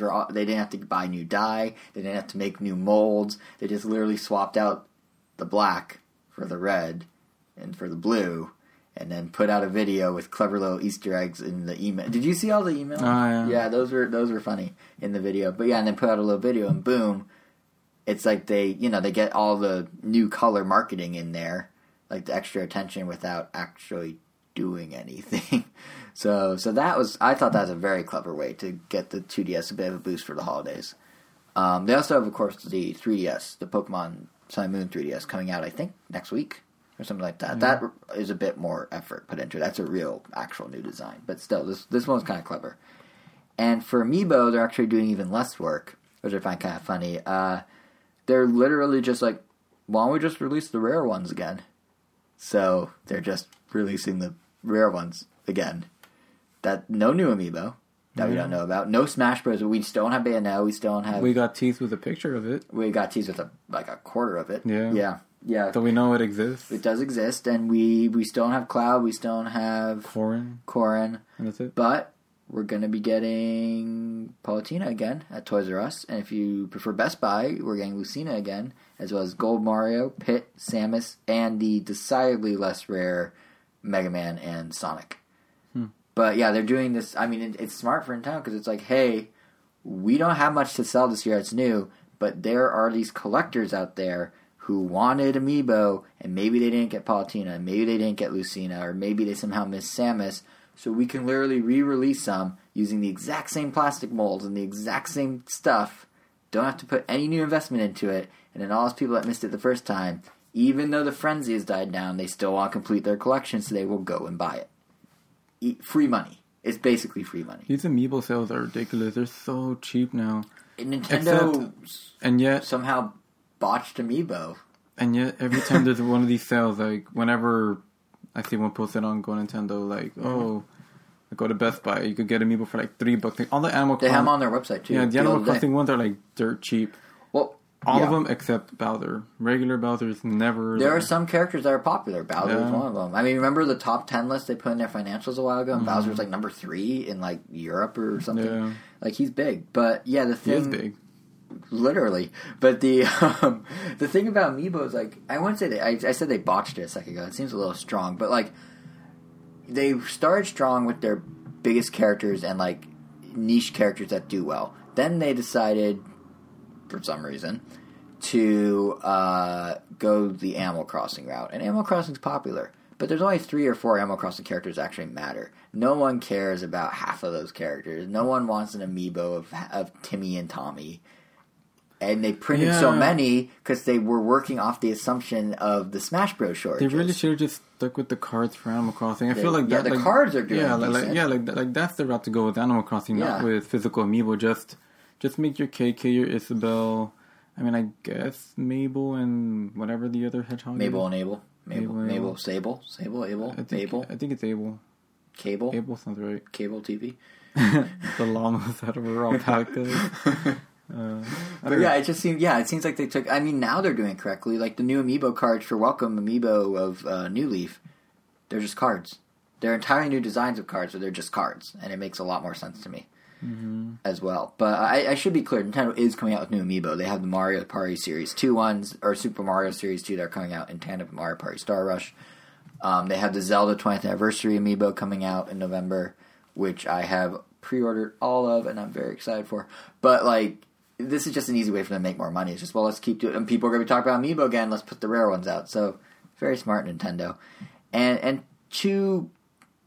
to be clear, it's not just Nintendo that's doing a ramp up with Toys to Life again. LEGO Dimensions obviously has their new series going, and Skylanders and Activision are actually doing something kind of cool and very different.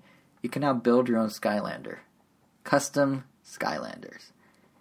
I'm not a Skylanders guy myself, but this is a very cool thing. So basically, you download a special app that they're calling the Skylanders Creator, and then you order your own Skylander. You build it and they'll 3D print it, and then for only $49.99, so for only the price of a Skylander game, you can then have your Skylander with a base and a clear protective dome sent to your home.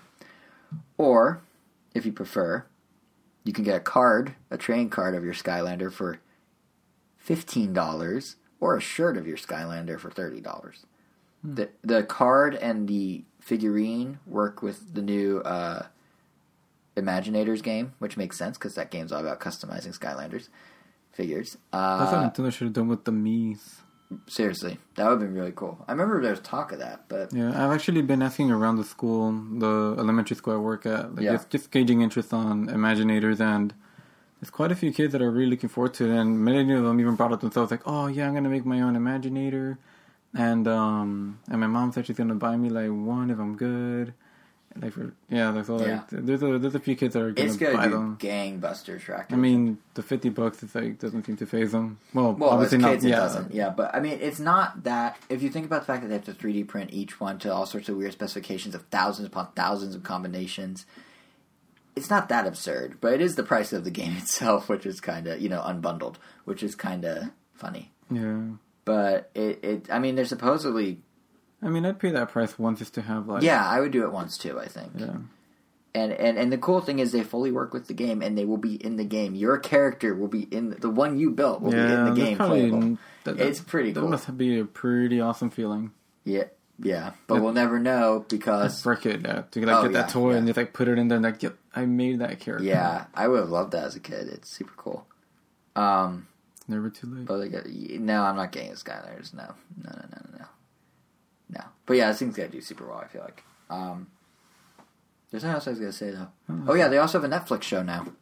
So if you thought the Skylanders thing was ending, nope. It's just ramping up again. They just launched a Netflix show. The game just came out. They now have the custom app. Skylanders isn't going anywhere. Skylanders Academy. Yes. Is it about school? Is it like Hogwarts but Skylanders? Yeah, it's like how to be a Skylander. Aren't just born into it?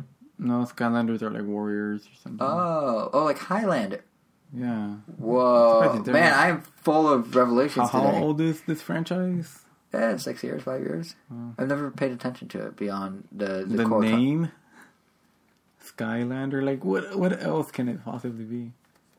Referencing. I don't know. And it makes sense because Spyro was the first one and he must have been part of the Skylanders. Yeah. I never thought about it. Clearly. But let's get back to Nintendo instead of... I mean, not that you were supposed to. No, I should have. I am extremely embarrassed and I want to quickly change topics so I don't wallow in my self-pity here. Back to Nintendo.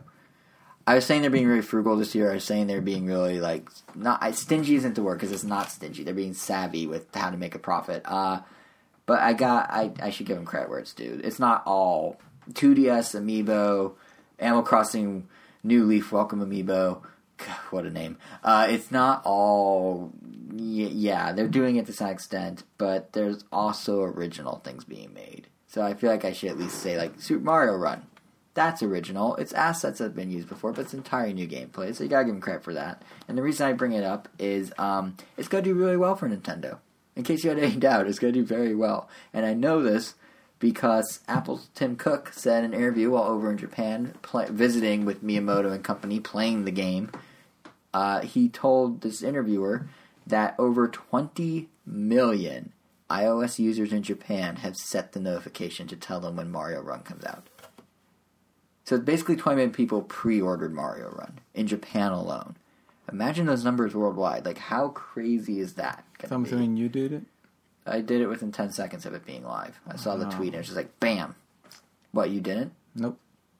Oh, you rebel, you. I mean, why would I have to? The world's going to let me know when the game's going to come out. Yeah, but I think it'll be like a pop-up alert and you hit download and it'll just download it for you. Or maybe it'll download automatically. I don't know. Oh, man, that's going to save me so much time. It will. While you're sitting there watching that little spinner go for all 5 seconds, I'll be 5 seconds ahead of you in Mario Run. So, just think about that. Unless, of course, it comes out at a time that I'm not near my phone and you happen to be on your phone, in which case it's all for nothing. Well, I mean, I'm pretty much on my phone the entire day. Yeah, so am I. Right. If anyone from work is listening, just kidding, I do plenty of real work. I am very efficient with my time on my phone.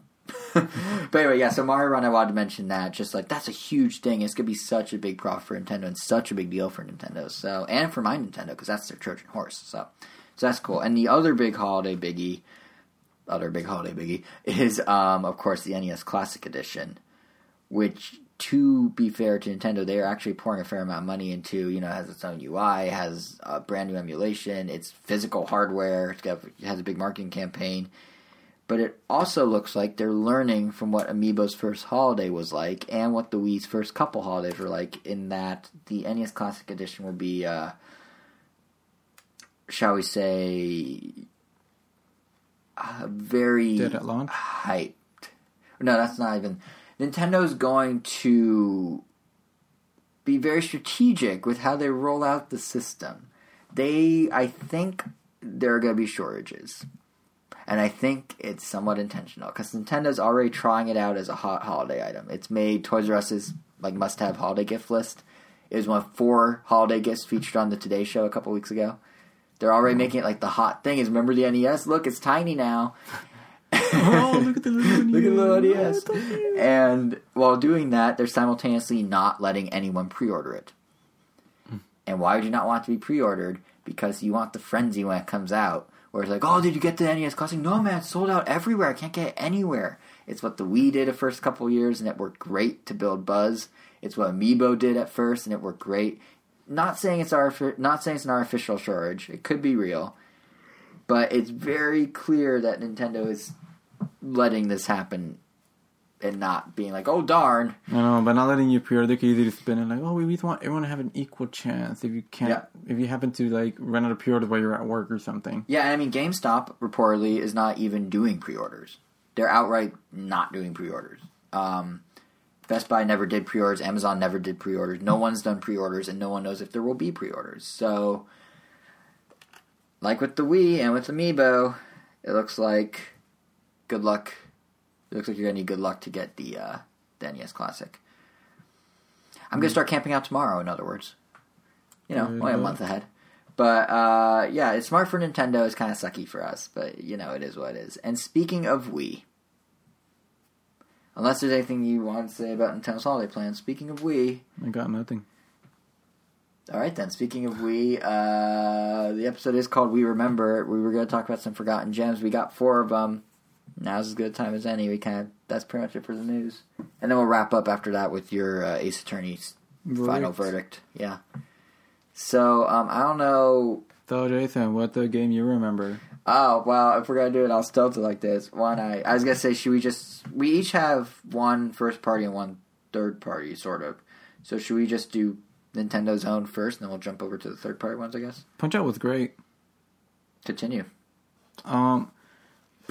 So Punch-Out's one of the ones you're bringing up, I guess. I was a pretty big fan of the NES one. Never really got to play the Super Nintendo one, but when I was reintroduced to like how you launched in with no But when I was reintroduced to the franchise on the Wii, I don't know, it was just awesome, from the catchy remixes of the music every time you entered a new cup to the over-exaggerated animations and caricatures of all the characters and the opponents. I don't know, it was just and really all that fun. subtle stereotyping that wasn't subtle at all. To be fair, someone's probably listening. I think they full on embraced it, and they're just like, you know what, let's just make it they nice just went and all wacky. full 80s.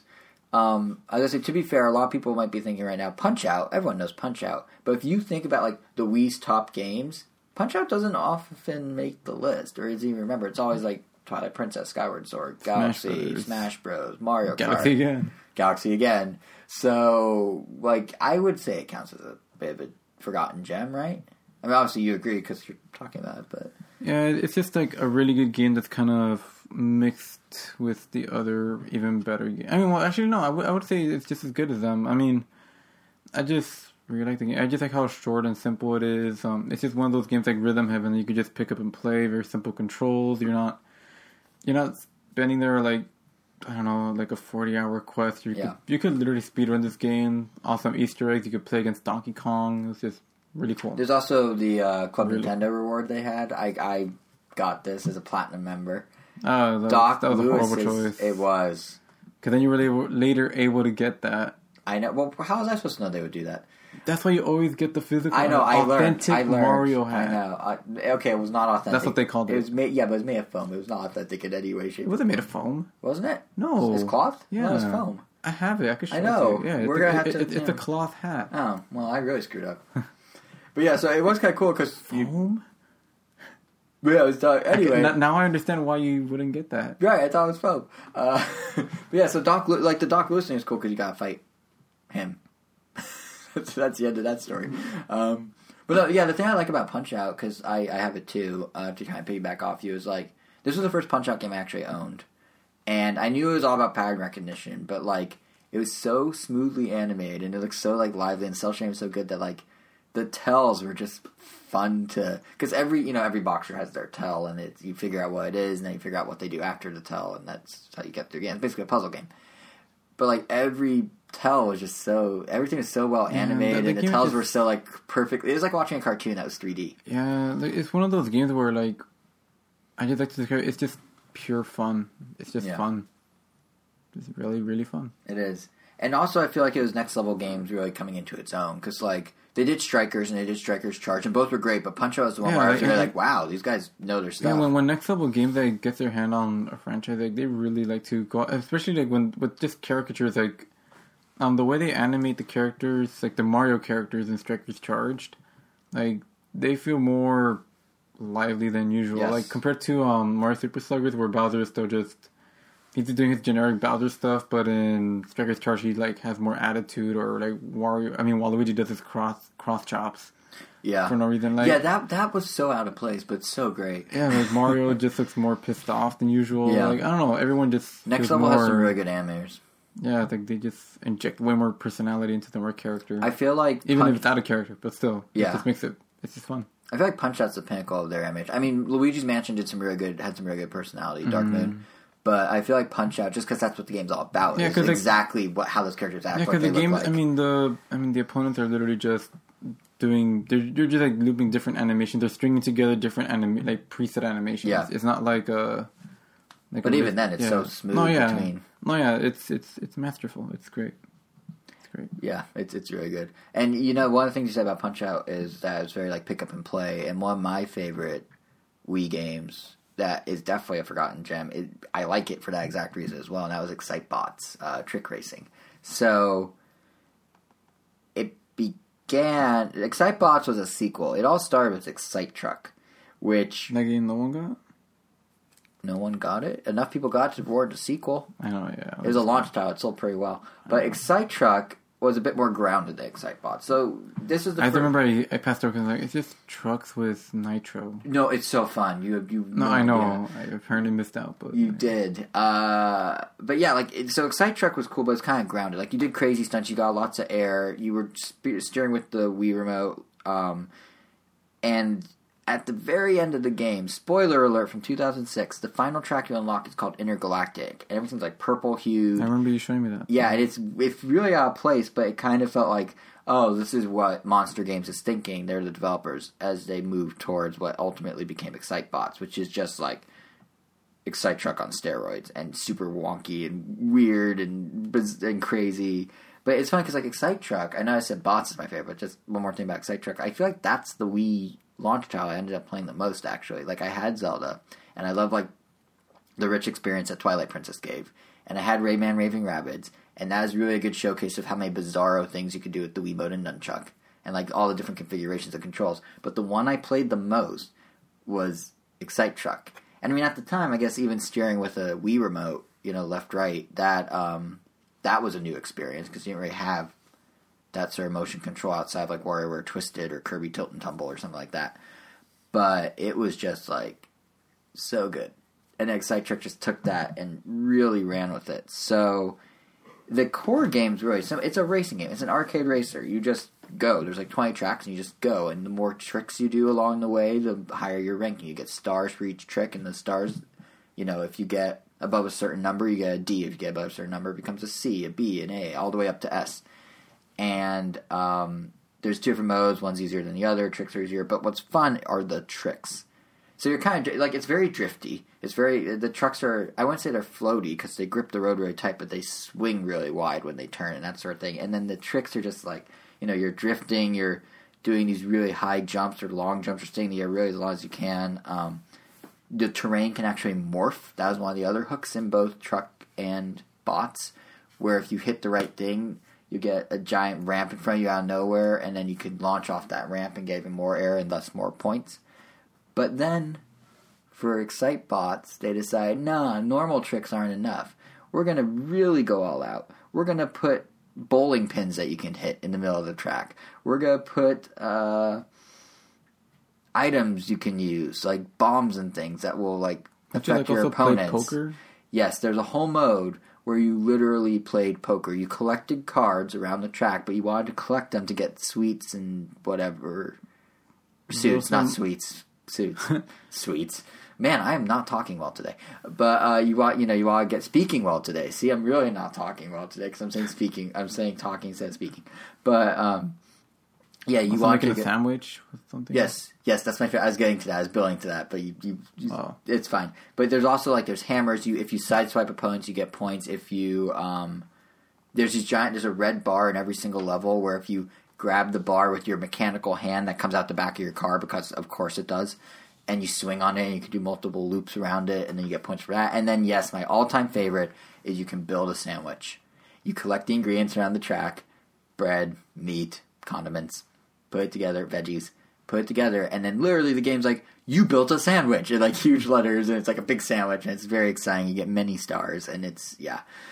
I didn't think I'd have fun building sandwiches in a video game, but I wasn't even Cooking Mama. It was a racing game. That's what sold me on building sandwiches digitally. But yeah, so it's crazy. I feel like I'm not doing it justice. I'm making it just sound weird, but it's all so fast and moves so well that it just, all that happening, it's just very rapid fire. You're constantly juggling, trying to stand first, or trying to do tricks, or trying to build your sandwich, or trying to play poker if you're in poker mode. It wasn't just poker, though. There's some other mini games where you're, throwing darts or doing other things. The bowling, I think, was one of those mini games. It was a lot. And it really one-upped Excite Truck in, every possible way, because there was online play with up to 6 people. Truck was not online. There was a battle mode. It was okay, but it was there. The vehicles weren't trucks. They were, in Excite Truck, they were, Baja racing-looking vehicles. But in bots... Excite Bots, it was frogs and grasshoppers, all with mechanical hands that can make sandwiches. So, better game instantly, right there. So, the sense of speed was also really good.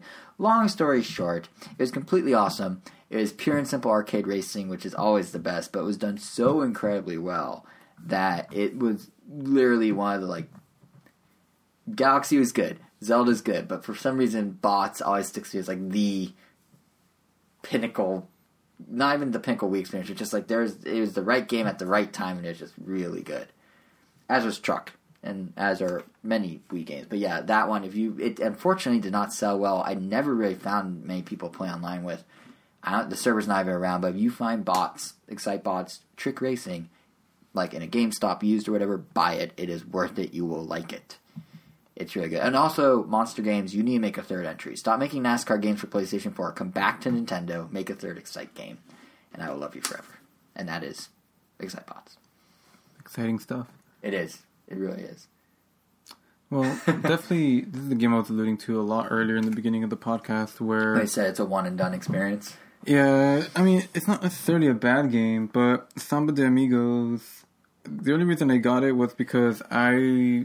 got really into Sonic All-Stars Racing Transform. Sonic and All-Stars Racing Transform. Which is a very surprisingly good game. Yeah, I really like that game. I enjoy it just as much as Mario Kart 8, just because it's so different. I love the drifting mechanics on that game better. I love the track designs on Sonic and All-Star Racing Transform better. They're just way more dynamic, and they feel more... Honestly, the way the tracks are in in Sonic's game... Mm-hmm. Are how I imagined how crazy they were going to go with Mario Kart 8. Which they didn't really. Yeah, they didn't. They kind of stayed... They stayed pretty tame for the most part, I would say. Didn't didn't Racing Transform, the tracks literally, much like Excitebots, actually, literally morph? Yeah, every lap, they would change. They even had, anti-gravity segments that weren't even treated as anti-gravity. They were just there. And, Mario Karts, I felt the tracks themselves were kind of plain, were kind of bland, but it was just around the music and the razzle dazzle of the environments were really made it look amazing. Right. But in this ones but in Sonic's it was kind of a combination of both. Obviously there were many exceptions in Mario Kart. Point is, quick programming note about Sonic and All-Stars Racing Transformed. If you want to hear full impressions of that game, which in and of itself is worth your time, check out episode 31 from December 2nd, 2012 of the Random Podcast. Crash Mode Crash Course is the episode, but we also talk about Sonic in that game. I was just looking it up while you were talking, because I knew we did it years ago. Man, 4 years ago. 3 3/4 years ago. That's crazy. But no, seriously, it's a good game. But your point. Yeah, I'd recommend it. Anyway, the point is there was a Samba de Amigo stage in that game, because obviously it's Sega, and you could play as Amigo. And yeah, so I always started getting curious, like, I need to figure out where this guy's from and play his game. And I found it at GameStop. It was $1. And I'm like, well, I thought it was more than that. It was only $1. It was only $1. Oh, I would have gotten a copy too then. So I was like, well, okay, it can't be great if it's only $1. And I played it, and it kind of works. Like, yeah, you consider it a forgotten gem. Okay. I think I made it clear it wasn't exactly a gem. Just I know, it's more of a you have to try it type of thing. Yeah, I mean, if you see it for $1, it's definitely worth $1. I would say it's worth a little more than $1, maybe a lot more. I don't know. So it's one of those situations where, like, there was a bag of M&Ms and a copy of Samba de Amigo. You would recommend the copy of Samba de Amigo over the bag of M&Ms? Yeah, definitely. Okay. Because they're about the same price. Yeah. But pretty much it's just a rhythm game, and the gimmick here is you play with maracas, and if you don't have the maraca peripheral, then you use a Wiimote with a nunchuck attached to it, and that works well. But you can also use 2 Wiimotes if you're playing single player. And that works a lot better. And pretty much you're raising your hand, you're pointing your arms out to the side, slightly up, slightly down. You press the A button to signify, I guess, the equivalent of shaking it. Mm-hmm. And some of the later levels get really intense with just all the motions. But it's fun for a little while. But I guess that specific kind of rhythm game, I guess, didn't... I don't know. I guess it gets tiring a lot faster than I expected. Is it basically DDR for your arms? Like, yeah. Are you hitting... Because DDR, you have the arrows. Or you're hitting, points, right? You're pretty much seeing... There's a circle in front of you. Sure. And if the 2 points in the middle get lined up, which is pretty much... If the topmost part of the circle gets lined up, then you're putting both hands in the air. If the 2 on the side get lit up, then you're putting your hands on the side. And any point in between is just... You're pretty much making an entire circle with your arms. Oh, okay. So, I mean, you could try to get away with it by doing minimal movement, but, I mean, the game just gets tiring literally after a little while, and I guess also just tiring and mentally exhausting. It's funny because, like, the game, it has some catchy music. It's mainly a lot of, like, Latin music. Like, there's, Aladdin? Not Latin. Oh, I thought you said Aladdin. I was like, why would it be Aladdin? Like, there's, Latin makes sense, yeah. I forgot what the name of the artist, but there's, like, the Ole Ole Ole song. It's, like, a Mexican soccer inspired. Yeah, the Ole chant. Oh no! Oh man, I forgot. I want to say it's Ricky Martin or something. I don't think it's. Oh, that one. Like, here we go. Yeah, that is Ricky Martin. And then they have like a lot of. I might be looking it up right now. I don't know if we can legally play it, but they have a lot of like. It is Ricky Martin. Well, they just have a bunch of like random pop culture like Latin music, which is kind of cool. Like you just like they have them living la vida loca. Oh yeah, that's in there. Kind of party. I wonder how long we could play it before there's clearance issues. That's probably... I'm going to stop. Wait, what's it called? Ole Ole Ole. Oh, I guess I was right. And it is Ricky Martin. Yeah. 2 for 2. Wow. So yeah, they have... Well, where's the chorus, though? They have that song, and they have a bunch of other ones, but...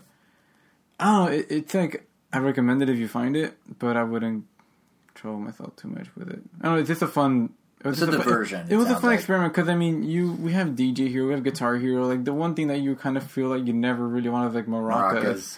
So you kind of want to try it, and you do. And I mean, oddly enough, or I guess not oddly enough, but if you have Rhythm Thief, there's a Easter egg mini game that it's just Samba de Amigos, but instead of shaking maracas, you press the D-pad and the face button, so X, Y, A, B, because they kind of make a circle if you... Right. Because they're symmetrical. Yeah. And you do like a Samba de Amigo routine, like the characters using maracas and stuff. And it plays a song from the game. Oh. So, is it... No. No? I think that was the one in the game is an original song that they made for Samba de Amigos. But, yeah, so that's Samba de Amigos.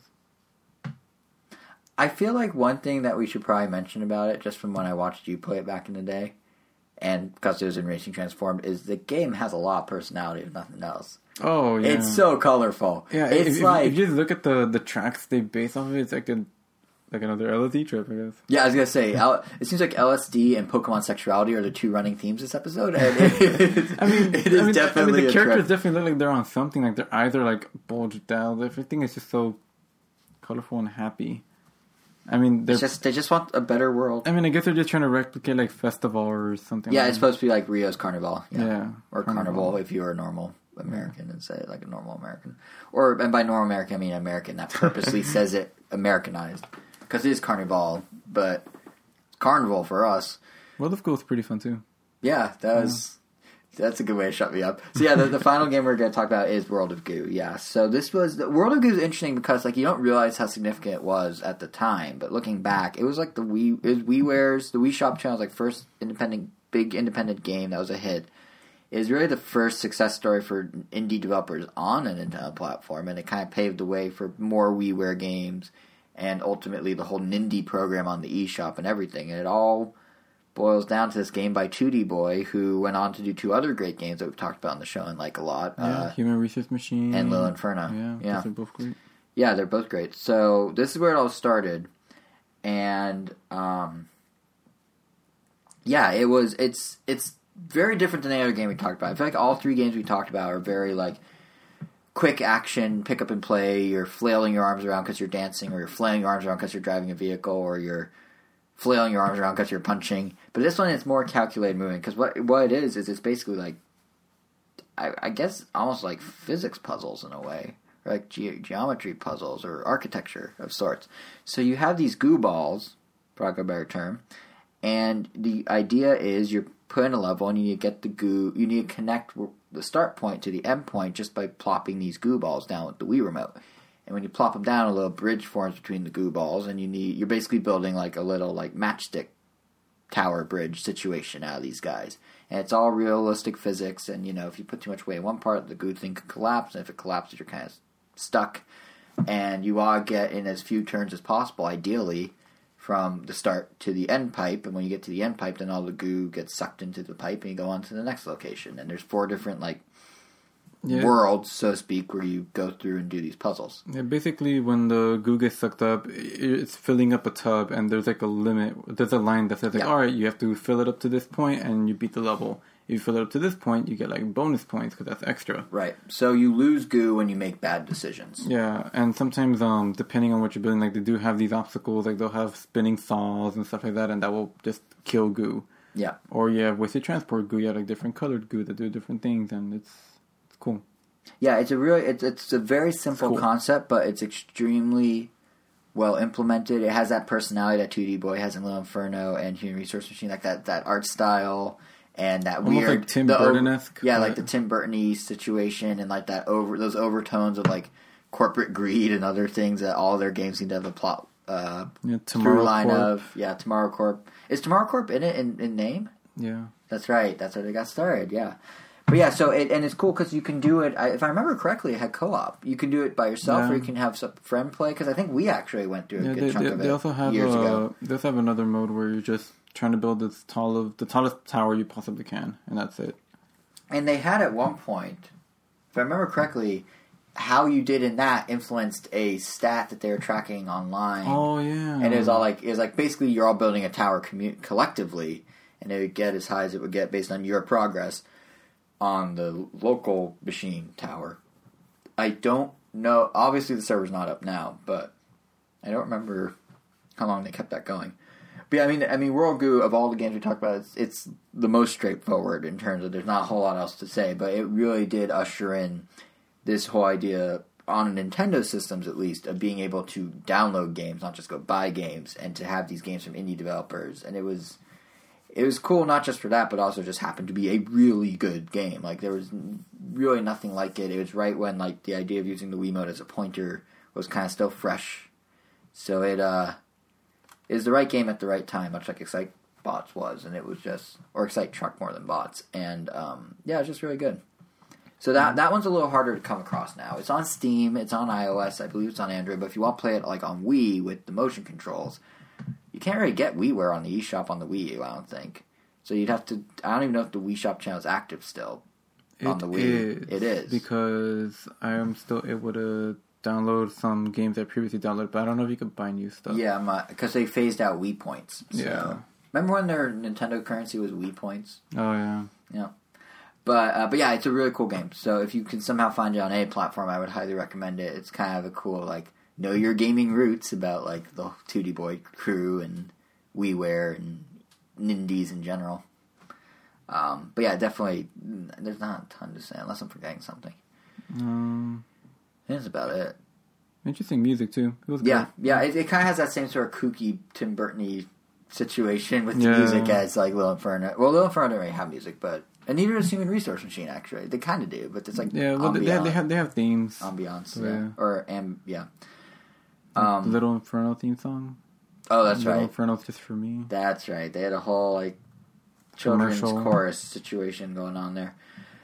But yeah, so those are just a couple of the Wii's Forgotten Gems. There are many games that were on the Wii, but we thought, since things are a bit slow in Nintendo world, not the store, that we might as well highlight a few that we enjoyed. And there's one final game we want to talk about. So 2 episodes ago, if I remember correctly, Angel, you gave some early impressions of Ace Attorney 6, Phoenix Wright's Spirit of Justice. Mm-hmm. And now you've actually beaten it. So here... Yeah, because I was saying earlier, or I guess in the last time I talked about it, was that the ending could kind of make or break a game like this. So, which did it do? It definitely made it. Really love this game. And I guess going into it, I actually just out of curiosity, saw a couple different reviews from different sources. Uh-huh. And it seemed kind of polarizing. Like, some people either really liked it or some people really disliked it, saying that, I don't know, that some of the stuff in the game, kind of went against the canon of some of the other stuff. I don't know, I didn't see any of that. Everything made sense to me. Sure. But the only thing, I loved that game. I thought every case was fun and enjoyable, and the overarching plot, whether you could catch the twist coming. But I don't know, that game just had so many twists towards the end. You just don't even know. You can't. I don't know. Just when you think you figure something out, they throw everything on its head. Right. But the only thing that I guess is still kind of stands with what I've said before is that I guess if anything now more than ever, this game is definitely the most sequel-y of all the Ace Attorney games. This one, kind of like the original trilogy. You can't really just start on Justice for All or Trials and Tribulations. You have to play Phoenix Wright Ace Attorney Part 1 and then 2 and then 3. Right. Because they all build on each other. The trilogy, the first trilogy is just kind of its own thing. Then there's Apollo Justice, and starting the next trilogy, and then you have, I guess, Dual Destinies and this one. I feel like that second trilogy, you kind of have to play those 3 games to really enjoy this one. Mm-hmm. And this game, oh my god, whenever they're throwing references to older games, they make it so subliminal. Towards the end, they're just oh, should we tell them? I think it's time. But they don't even tell you. They don't tell you who Phoenix is talking to. They just keep using pronouns and stuff. They don't show you who he's talking to. Uh-huh. It's just one of those things I know what he's talking to because I played Part 4, which it was all about that. But I don't know. They just kind of throw these Easter eggs, quote unquote, or hints that they seem too subtle. I wish they would at least I don't know, give the people a bone if they've never played any of those. Yeah. That's kind of my only. I don't want to say it's an issue because it wasn't for me, but that's the only thing I could say for people that haven't played it. I don't want to say don't play it, but I would only recommend it if you've played specifically Apollo Justice, which is coming to iOS and Android. Yeah, because for a long time it was only available on the DS, and they kept reprinting it, so it was still only $19. But if you don't have a DS or a 3DS, it's finally coming to iOS and Android, which is really cool because I really like that game. But again, that game was also very polarizing to fans. Fans either really liked it or they hated it. And I don't know where you lie on it. Well, that was the first one that didn't have Phoenix as the main protagonist, right? I mean, he was in it. He was heavily in it, but it was about Apollo. It was Apollo's angle on everything, right? Yeah, Apollo was pretty much just a playable character. Yeah, I mean, but Phoenix pretty much was behind everything. I don't know. Yeah, he still makes a pretty big presence. Because from the very beginning, the game starts with Phoenix being disbarred, so you're like, what's going on? And that's right. Yeah. Oh, yeah, because doesn't a bomb go off in the court or something? No, that's Part 5. Oh, whatever. I sort of knew what I was talking about for a minute he lost his lawyer badge in Part 4. And in Part 5, that was his first game coming back as a lawyer. Right, okay. Yeah, it's a whole tale. It's like asking you to start from Lord of the Rings, like the middle. It like started in the middle of book 2. Actually, I guess it's more like Harry Potter. It's like telling you to start from year 3. It's like, so then he got the Goblet of Fire. Who did? Harry. Wait, from who? Well, he has a friend named Ron. Who's Ron? Like, that's our situation. Yeah. I mean, you really have to play all 6, but at least in this case, you could kind of start from 4, 5, 6 instead of... So it's like 2 trilogies almost. But, yeah. 1, 2, 3, and then 4, 5, 6. And the nice thing is that, I mean, on iOS, you could get Ace Attorney HD, which is just 1, 2, 3. Right. For one nice price. And then now you can get Ace Attorney 4, and Dual Destinies is already available for iOS and Android. So the only one that isn't on iOS, I guess, is 6. 6. But if you're listening to a Nintendo podcast, you probably have a way to play 6 currently at 3DS. Yeah. Yep. And it probably will be available eventually. So. Oh yeah, they pour them over in due time. Mm-hmm. It's free money if they don't. Like they wouldn't throw away the free money. Yeah, so that's pretty much my Your final verdict. Not guilty. Wait. Sort of guilty. I don't know. Wait, what's guilty? Oh, well, guilty in what sense? Oh, I don't know. It's always guilty or not guilty. It didn't really apply. Yeah, it's like it doesn't work. I'm sorry. It doesn't really work. Sorry. No, I just have to say it. Yeah. Well, on that note, on that lovely note, I guess we'll start wrapping it up. So thanks for listening, everyone. Our next episode's coming up on October 30th, and honestly, it's going to be a pretty big one. We're going to have impressions of Paper Mario Color Splash. I was hoping in some magical way I'd be able to give impressions on this episode, but I was traveling, and that makes it difficult to play a game, because I don't take my Wii U to the airport, unlike some people. What? I know. But we're going to have impressions of that. We're going to have hands-on of the Pokemon Sun and Moon demo that comes out this coming week. Plus, on the 26th, Nintendo's having their financial report, and usually they have a briefing that goes with it, and sometimes they announce things. In the past, they had the existence of the NX. The NX was mentioned for the first time by name at one of those briefings. The Universal deal was announced at the January briefing this year. So who knows what's coming October 26th, but whatever it is, we will break it all down along with the sales numbers and everything in our next episode. So that's 3 big reasons you don't want to miss it. Who knows what else there may be. So the easiest way to make sure you don't miss it is subscribe to us on iTunes or Google Play Music or whatever podcasting app you may use. You can follow us on Twitter at Nintendo so you can get a tweet when the episode's up.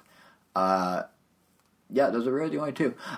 But you can also follow us individually on Twitter if you're curious what we have to say about, Pokemon sexuality. I'm JSR7. Angel is Wero, WERRO_O. And yeah, like I said, we'll be back in 2 weeks with a whole lot of news, a whole lot of impressions, and a whole lot of things that you don't want to miss. So, we'll see you then.